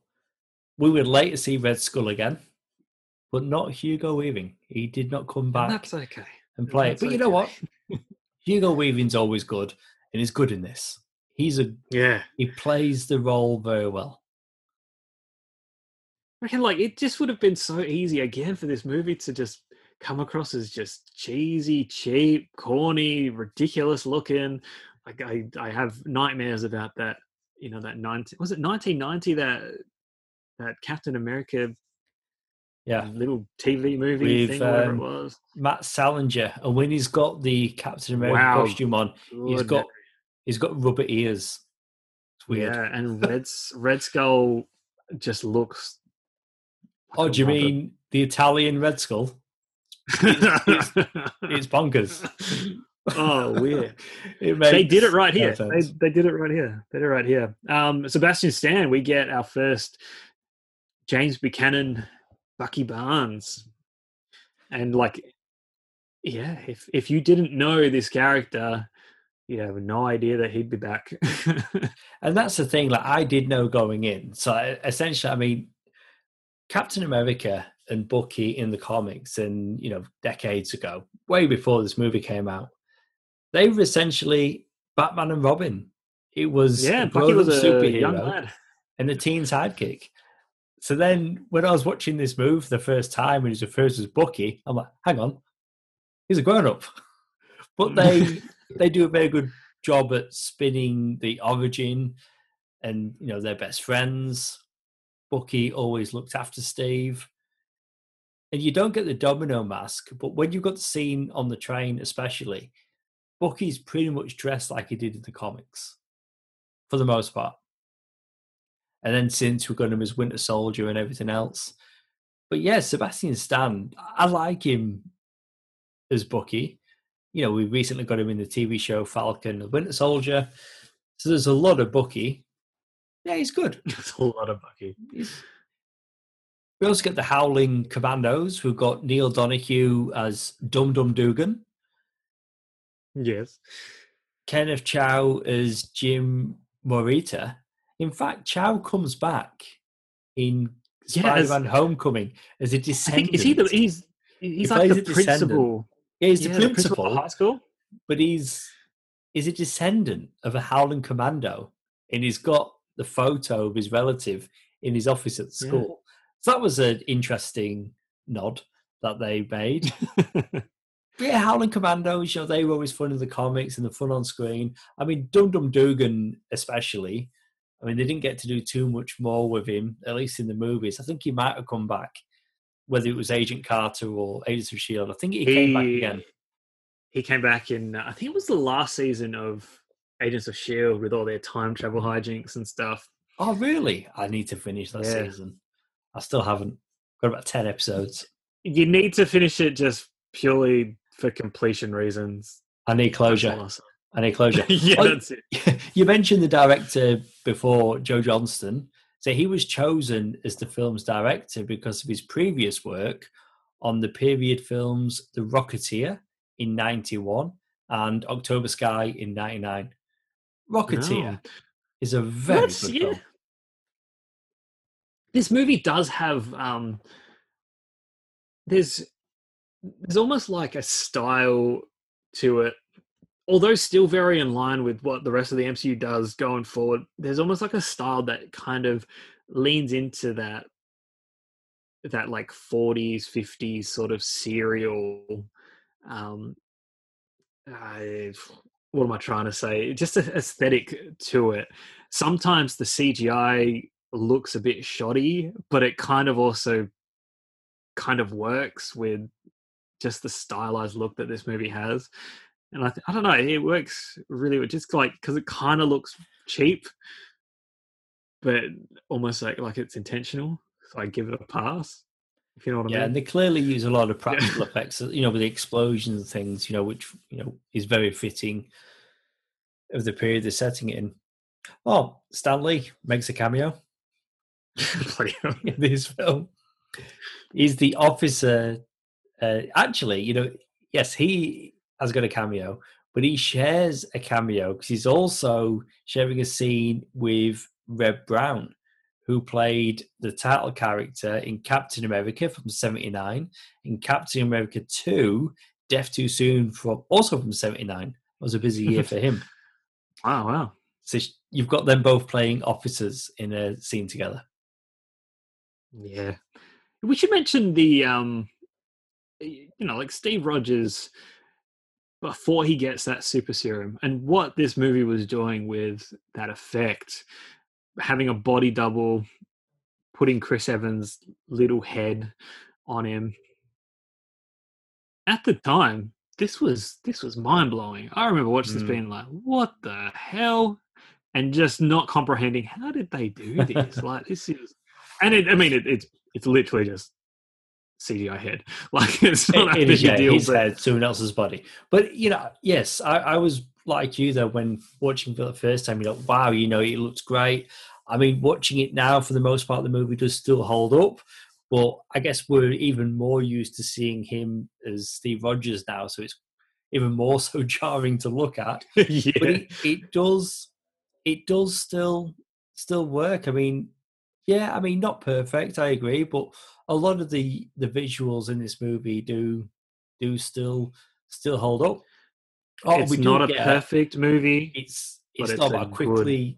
I just want to mention Tommy Lee Jones. He's in this movie. I mean, oh shit! Yes, get for the film. He's bloody fantastic in this. And do you know what's always Cheetah Phillips, if you're looking for his name for the character?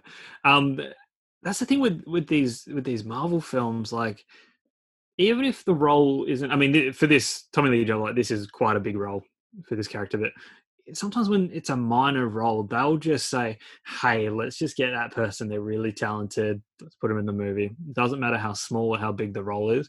If they're talented, they want them, they want to put them into that role, they'll do it and they'll get someone. And the MCU is not short on getting talented actors to fulfill their roles. Oh, definitely. Yeah, they often have so many big names in there. Oh, we get a new Howard Stark in this film, now played by Dominic Cooper, who is a younger Howard Stark. He did come back for Agent Carter. And I can't think which one, but he's also in a later film. But then they'll also bring back Slattery as well. Like, he comes back in Endgame, doesn't he? And yeah. He's for in like the Ant-Man longest, as well. I think, was it Slattery? I think it was Slattery in Captain America: Civil War, in like where they have the bath simulation. For the longest time I thought they had sort of moved on from Slattery and was just keeping Dominic Cooper as the young Howard Stark. But I guess that was the TV show influence to the Agent Carter appearances and stuff. But yeah, did he appear in more movies though? I'm trying to think now. I think somehow I remember that he did. But I know Slattery came back for Ant-Man, Endgame. Oh yeah, I'd have to go back and look. But maybe Dominic Cooper was just here in Agent Carter. But we'll have to. I just can't think of any other time that. No, I've got no more. I've got no more examples.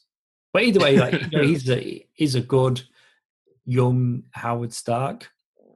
We get with having Howard Stark as a character in his, we get to see him at that expo and stuff at the start of the film.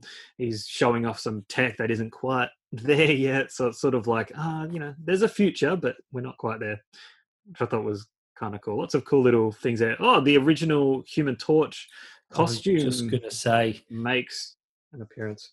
Jim Hammond. That was the name of the original Human Torch, the android, one of the original invaders. Captain America, Bucky, they were invaders along with Namor, the Submariner.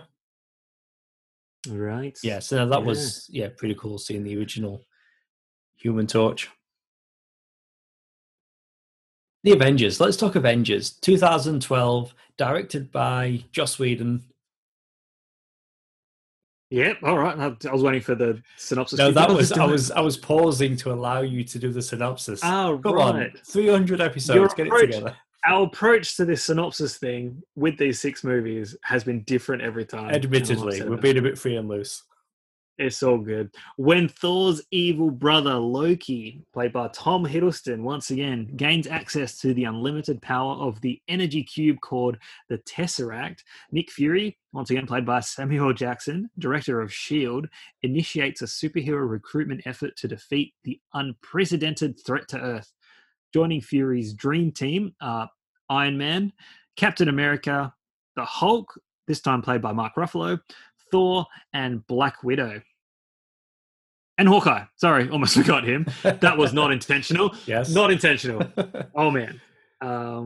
Yes, the Avengers. Oh my! Yeah. First, I'm gonna jump straight to the music straight away because Alan Silvestri. This score, it's annoyingly in my head forever. I It's cannot amazing. unhear it It from is the beginning amazing. to almost the end. And So although good. we didn't credit him, he also did the score for Captain America. And do you know what? A very good score in that. Very timely. The World War II sort of influences and stuff. Really good score again. The Avengers. Here we are. Like, what an event! What Oh, this was all building up to. this was this was a big year for me. Obviously, Avengers. My eldest was born this year, and I remember the first time watching Avengers. It was the midnight screening, watched it on a big screen, thoroughly enjoyed it. And for the first time in the MCU, I'd clearly enjoyed them all up until this point. But I'd watched it with a few mates and then went back to my partner and said, "Hey, let's go to the movies." Again, she was pregnant at the time when she did it. And yeah, like back to back, like, close times, I watched it twice at the cinema. I just had to go back for a second viewing and get more. I like how you said like 2012 was a big year for you. I'm going to piggyback on that and say so. It was also for myself. It was the year that I met my, I guess, future wife that year, which was cool. We were actually working together. I was working at the one of the local cinemas here in Perth. I was actually working the midnight screening session, so I got to obviously managing the site. I was actually the one who gave the all clear to be like, "Yep, okay, we can play now." Like you had to actually sit there and be like, give the all clear. So yeah, that was cool. Also kind of annoying because I was like, I just want to go and watch the bloody movie.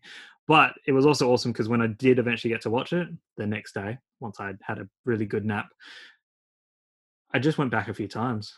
Yeah. I didn't have to.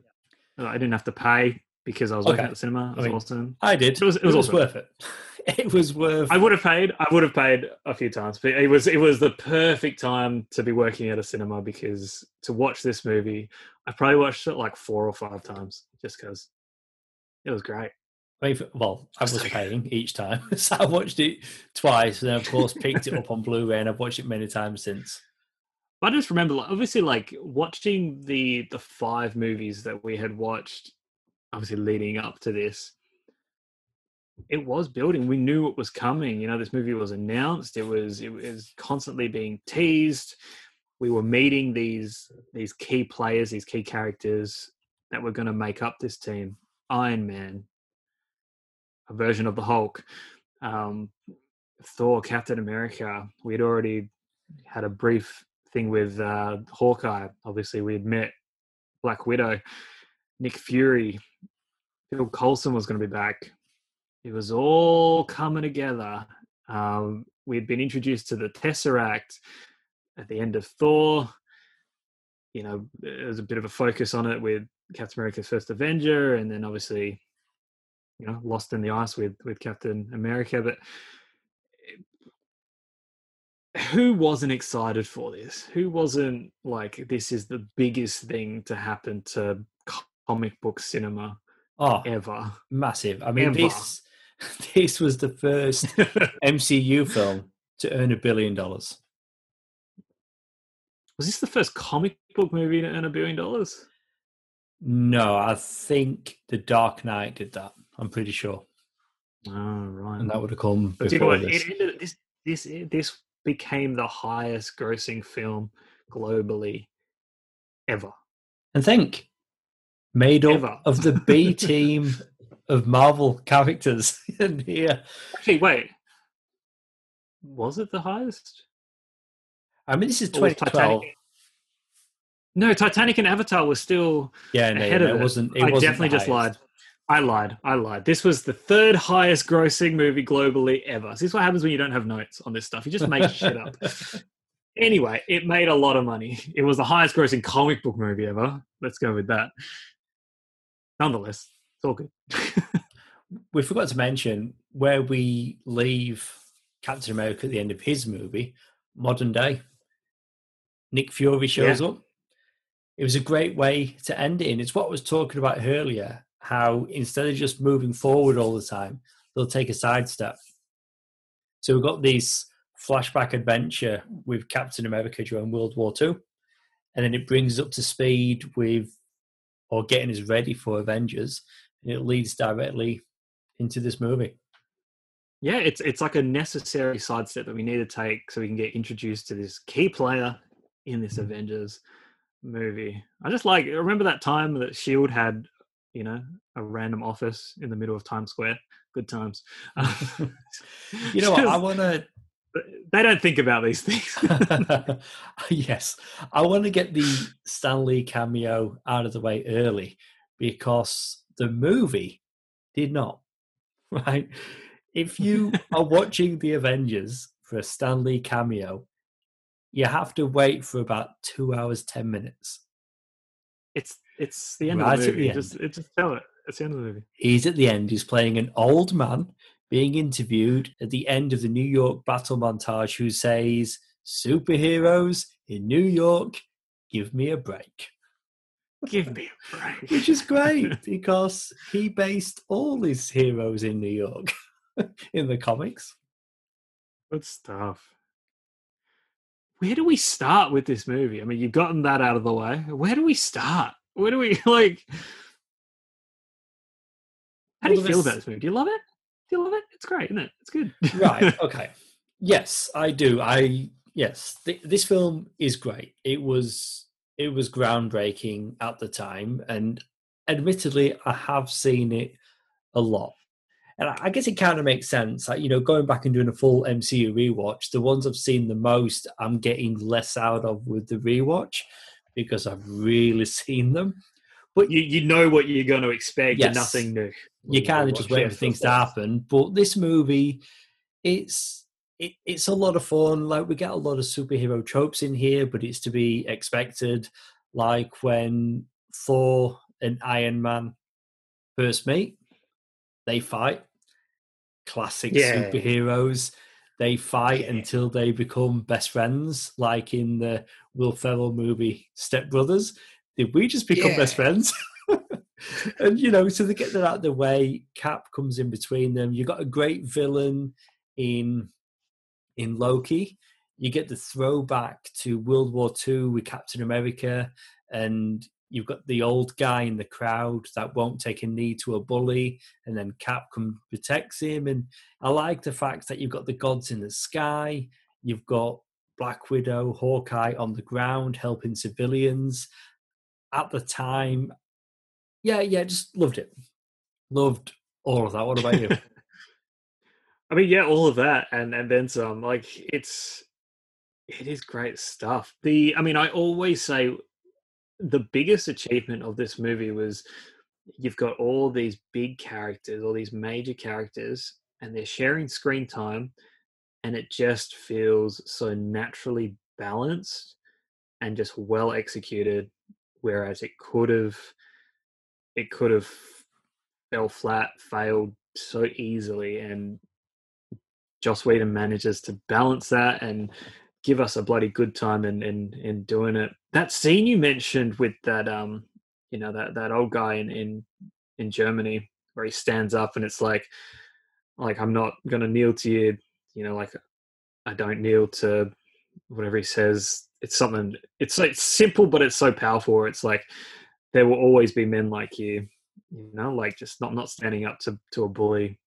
It's just like we're watching a comic book superhero movie. Everyone's bright and colorful, and then there's this moment where this man is basically saying like, no, like not going to stand up to someone like you demanding. It's just like it's a powerful moment. It really is. Just, and then what happens? Iron Man arrives. AC/DC. Calls him Reindeer Games. Yeah. Poor AC/DC. Oh, I love the names that he hands out. It works though. Calls him Reindeer Games. He calls Thor Point Break, which they do a callback to that in Ragnarok. Shakespeare in the Woods. Yeah, that's Shakespeare in the Park. Yeah. Shakespeare in the Park. Yeah, some good names. This is the movie where I think the MCU became quips the quips are the way of the future. I think. I mean, Joss Whedon every is it's what he does. every character is quipping, just quipping so much, and like it gives a lot of humor. It really there's a lot of energy to all of that, but there's a lot of quips, and sometimes the delivery of some of the lines, like maybe it's because you just watched the movie so many times, but it's just they just seem so staged, and I'm like, oh, so it kind of takes me out a little bit. Yeah, I mean, yeah, that can happen more so when you're dealing with quips because some people are going to be better than others at doing that. But there's even some lines from like Robert Downey Jr. is delivering some lines, like when he gets back to the like Stark Tower, and it's like, "Oh, tell him I'm not in. I'm actually out." Like just the way he delivers the line just sounds really strange. And then I don't know. There's just some lines from like Black Widow, and she's like, I don't see how that's a party. It's almost like it doesn't feel natural. And there's a lot of moments like that I'm like, ugh, but you also get some great lines. Like when Thorky is like, we've got an army, Stark, we've got a Hulk.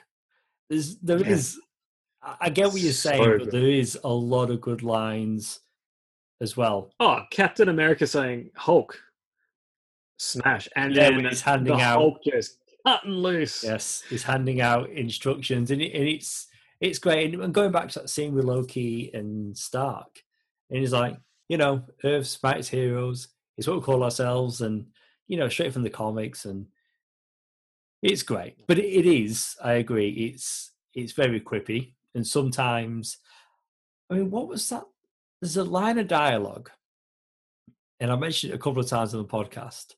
The first X-Men movie that Joss Whedon wrote, and it's Halle Berry as Storm, and she says, "Oh, the Toad line. You know what happens to a toad when it's struck by lightning? The same thing as everything else, or the same as everything else." You're like, "Oh, jeez, he did that." That's it's not all gold. It's interesting going back to Avengers, Age of Ultron, Agents of Shield, and Joss Whedon lays all over that. And now he's gone.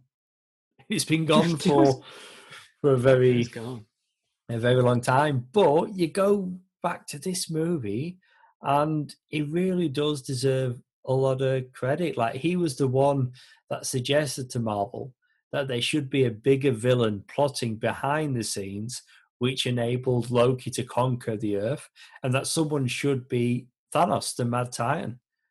That was all Joss Whedon. Credit where credit's due, I guess. And we do get a big purple head at the end of this film, and we're all just like, I mean, I'll admit, I was like, who the frick is that? Like, I got no idea, and then brushed up on my comic knowledge going forward. I mean, I did when I saw him, I did, but for the most part, like, people would joke about Thanos in these early Marvel films as just in a big like floating toilet or like a big floating seat in space. He was just constantly pooping. Yeah, I mean, space poop.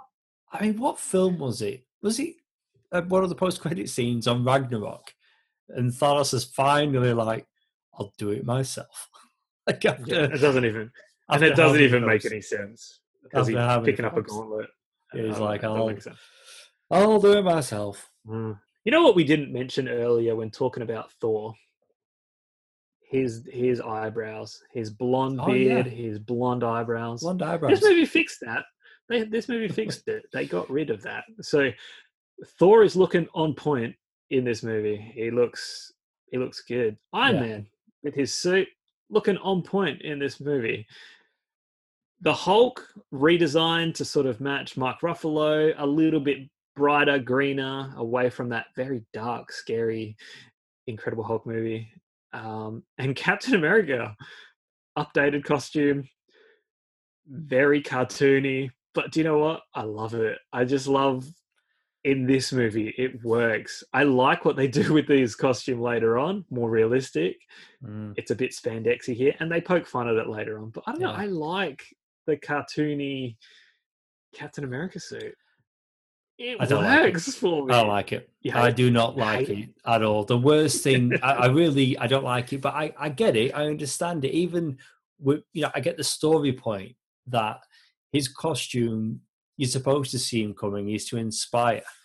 Yes, cartoony, primary looking, but it's the worst Captain America costume by a long shot. And the worst thing about it is the helmet.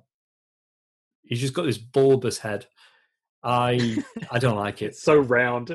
Yeah, It's so I don't like round. it. But I get it. Like Steve Rogers in the film doesn't go out and seek the costume. He's at the Quinjet, and it's what he's given. It was Coulson, man. Coulson did it. And He made that Coulson's a happen. fan, and Coulson dies, and he's the one that brings the Avengers together. And Fury tells a little white lie about the bloodied card, but he gets the team together. But no, Yeah, that got Captain pushed. America costume, shocking. But I agree with you about everybody else. That shot, though, when they're in New York, the battle's pretty much happening, but the whole gang's there, the whole team's here, and it's that 360 sort of shot Yeah. around the whole team. They're all standing there. I mean, they all look good. Even that Captain America suit, they all look good. I can't give you the Captain America suit, but that shot 360, yeah, it's fantastic. In the middle of a battle, makes no sense whatsoever to just stand and posture, but visually it looks great, and it was in all the trailers. And I mentioned I went back to watch it at the cinema, and that was the scene that was in my mind. I want to go back and see that again. And I know the scene keep saying we're going to get to phase 2, but they do the equivalent of that shot within the first 5 minutes of the movie. When it's got them in the woods, and you get almost freeze frame. It's like they went too early with the sequel. But in this movie, excellent. The one scene that I just love, like visually and just like epic Avengers fighting, is in the middle of the Battle of New York. There's like this shot. It's a continuous shot. Every time I'm waiting for it to happen, I can't exactly remember where it does. But it kicks off. Hawkeye shoots an arrow and it tracks it, and like Iron Man's flying into scene, and then Black Widow's jumping on shit. Basically, it's just one long tracking shot. Everyone's doing something. They're jumping on Chitauri bloody ships and stuff and kicking ass. And then, yeah, it's just epic. And then it ends with Hulk punching Thor. Great. Like visually amazing, epic, and then ends with a gag. And I'm like, perfect. Some films, action films, can fall a bit flat in the third act. And it's not always the best thing about the movie. For me, Avengers, the last half hour or so, incredible. The Battle for New York is absolutely fantastic. And we mentioned, the Avengers all stood there and posing, the 360 angle. But before that, they don't have a Hulk. Banner is elsewhere. And then he rocks up on his moped. And there's that exchange between him and Captain America. And he's like, we need you to get angry. And he's like, oh, again, it's been a while since I've seen it, a good couple of, well, maybe a month. And he's like... Well, he says, I'll tell you. He says, well, that's my secret, Cap. I'm always angry. And then he turns into the Hulk and he punches the He does, but it's kind of like mid-turn and it's just amazing. And then, and there's that bit where they're in battle and Iron Man is free-falling and Hulk jumps up and catches him. It's like, there's so much just working. The Hulk is incredible. Okay, wow, that was an accident. You're not wrong, though. In this film, especially in this movie. Like, this is... And then you've got, Stark almost sacrificing himself, goes up into the void, and then he free falls, and he lands, and it gets me every time when they're trying to wake him up, and then it's Hulk yelling in his face or growling, and he's just roaring at him, and the look on Stark's face, the shock when he realizes what's just happened. But what I found though when doing prep for this, that was Tell me what was different. improvised by Mark Ruffalo. How? Wasn't well, it was What? motion capture. That's why. Oh, So right, obviously okay. added the effects afterwards. But it was Mark Fair Ruffalo enough. over Downey Jr. Oh, weird. roaring. It's you mentioned like Tony Stark making that sacrifice play, taking the missile up into the void. It's just the whole arc of his character, what we had seen previously, and then even the conflict, especially between him and Steve Rogers, where it's like, you're not the one to make the sacrifice play, like you won't lay down on a wire, and Stark is like, I'll just cut the wire. That exchange, like I'll outsmart the system and find a shortcut and just get away with it. But when it comes to it, he takes that missile and he doesn't question it. He's just like, he's ready to do it. Which, eventually we'll see him make the ultimate sacrifice at the very end with the unsnapping, as they call it. Good stuff. But the interaction between all these characters on the Shield helipad, which is or the helicarrier, I should say, which is a helipad is definitely something different. It's just flat, doesn't do anything. The helicarrier, there's so much going on, and I know there's influence from like Loki's staff, which we eventually find out is the Mind Stone. There's things influencing them, making them sort of bicker a bit more than they really should, but it's all coming from a deep down place in each of them. There's some good conflict. The Hulk on the helicarrier is, a threat. Black Widow has some terrified moments. There's so much happening. Black Widow talking to Loki. They mention things that happen in that Black Widow movie, which is cool. Before Loki, though, you've got Black Widow, and they think they've captured her, but she allowed them to. They tell her all the secrets. She breaks free, and then she does that same trick on Loki, and it's brilliant. It works so well both times. Hawkeye, with a pokey stick, under Loki's influence, I said it before, we don't really get a good Hawkeye until Age of Ultron. Yes, yeah. Well, because what can you do? I mean, this is a bloody good film.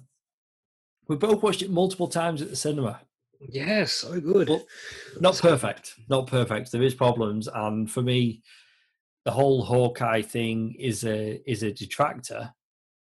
But this film is so much fun, and again, for a film of this scale, to have this many moving parts, and for them to stick that landing with the Battle for New York is just amazing. Cobie Smulders as Maria Hill. So she's probably one of the only new major characters in this film. I mean, can I be honest? Yes, she's good. I don't know what to say.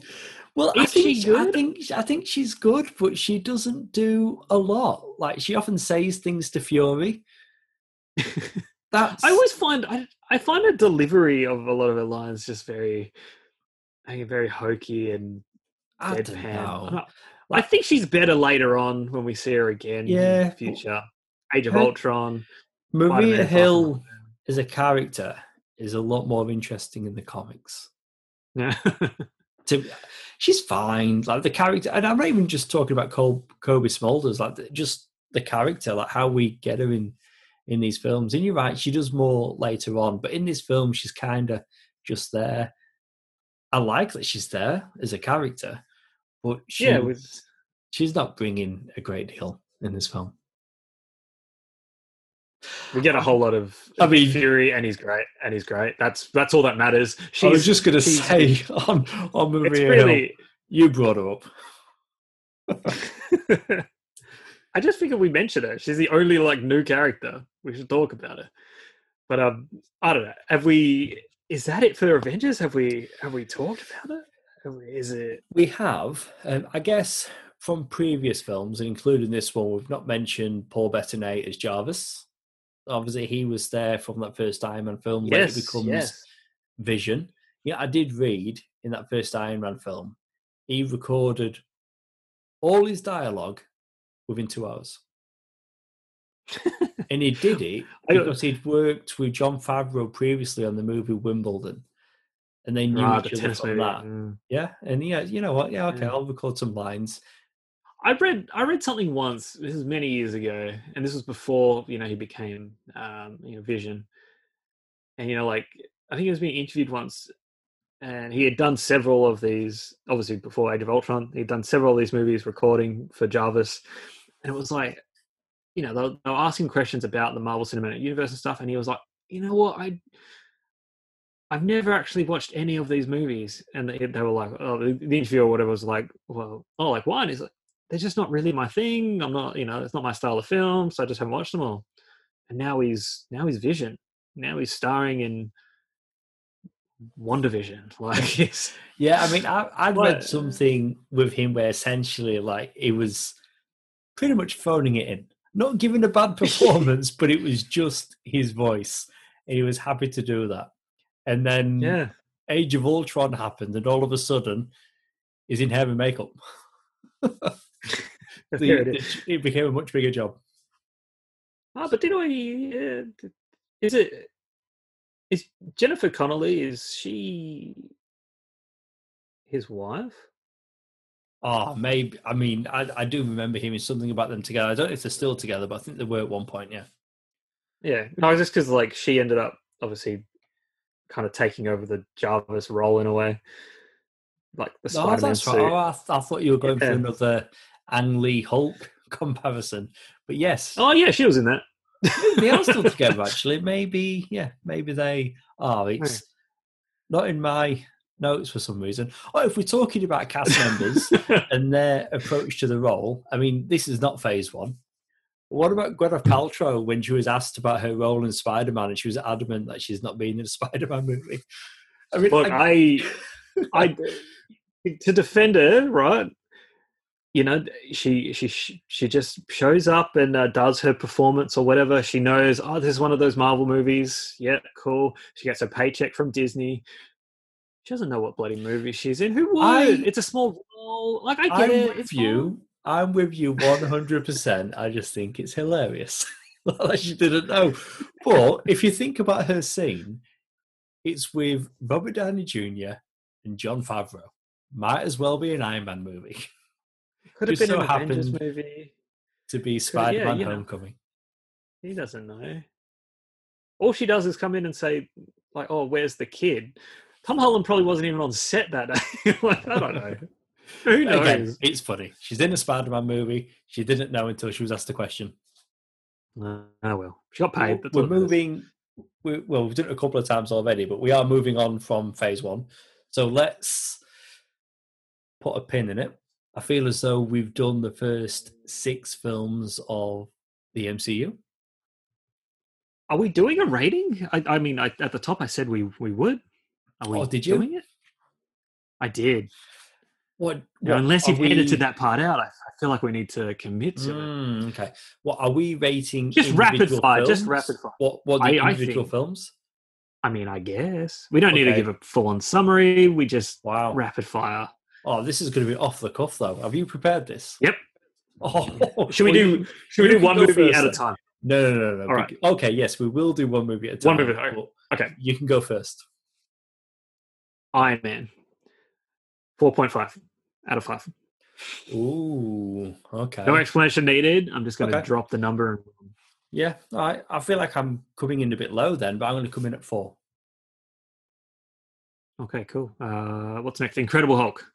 Yeah, let's do them in order. Oh, I can go first. Okay, you go first. We'll alternate. Okay. Okay. You know what? I'm going to stick with a recommend on this because it's definitely worth watching. I'm going to come in at a 3. Same 3 out of 5. All right, Iron Man 2. I will give it. It's gone up for me. I'll give it a. Oh, I'm trying to think. Not too low. 3.5. Oh, I feel like that's too. Low. Really, a 3. Okay, my 3.5 feels better. 3. Okay. Thor. Thor. I'm going to come in at a. Thor's an interesting one. Oh, okay. I'm going to come in at a 3.5. I'll come in the same 3.5 for Thor. Captain America, the First Avenger. 4.5. I'm also 4.5. Oh, do I? 4.5. 4.5. And the Avengers, I will. Should I give it a 5? No. Nah, there's too many annoying, quippy shit going on. 4.5 as well, out of 5. Yeah, 4.5. If I was just going to go from like, pure experience, that first viewing, second viewing, Yeah. it would be higher. But like a 10 out of 5. Do you know what? Even if I'm honest, there is enough detractors to bring it down from a 4.5. But no, I'm going to stick with that. I'm going to stick with 4.5. In terms of like pure enjoyment and just like the experience and stuff, like the Avengers could be the most enjoyable, or at least at the time anyway, was the most enjoyable comic book movie ever. And it's still probably one of the best in terms of just pure comic book fun, poppy comic book action and characters and all that, and color, and it's great. But I mean, critically, yeah, gotta bring it down. Gotta bring it down a bit. Oh, that was interesting. Yeah, no, I didn't know we were doing that, but I'm happy with. I'm happy with that. I think the hardest one was Thor, because it's kind of, for the most part, it's a 3.5. Sometimes it's a 4. But no, I'll like when they're fighting frost giants, it's like a 2. But then I'll stick with what I said. But just solo movie phase 1 films, yeah, Captain America easily the best one. But then Iron Man, the first one, is a close second. There we go. What about this as an interesting? Sorry to just before we wrap up, if we were to say, let's look at the 3 phases so far,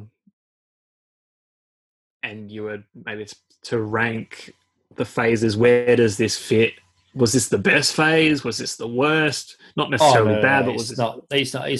It's not the best phase. It is a really good phase, and it's laying the groundwork.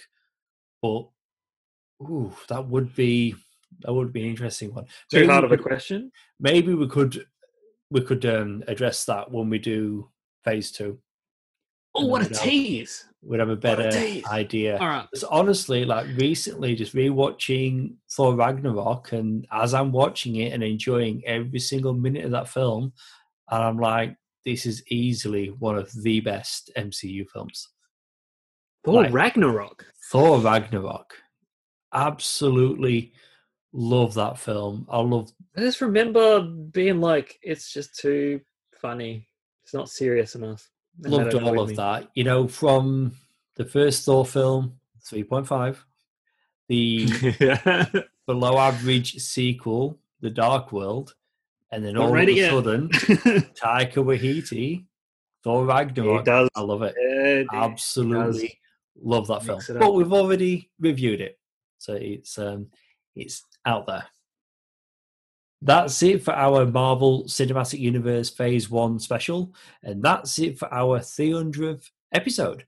Please go subscribe and download this podcast on SoundCloud and Apple Podcasts, and please leave us a review. It helps listeners just like you find the podcast. We're on social media. You can find us on Facebook, Twitter, and Instagram as That Film Stew Podcast. And we also have our companion shows, Rewind and Review and Sounds Like Comics, which each have their own Facebook pages. Be sure to also check out our website, thatfilmstewpodcast.com. We've got a bunch of new reviews on their way. Jungle Cruise and Batman, The Long Halloween Part 2, as well as the return, of course, of our movie show. Happy 300th episode. We want to thank you for sticking around for 300 episodes. It is pretty incredible still that we're here, episode 300. 300 more or thereabouts. I'll get back to you. Nodding. You're nodding. Oh, okay. I will get back to you on that. I'm starting to see cracks in the future of the podcast. Okay. I mean, episode 600 has feel is a bit ambitious, but we'll maybe, who knows? Your kids will be in graduating college. They will be grown-ups. You've been listening to Luke and Jason, the guys from That Film Stew. See you soon.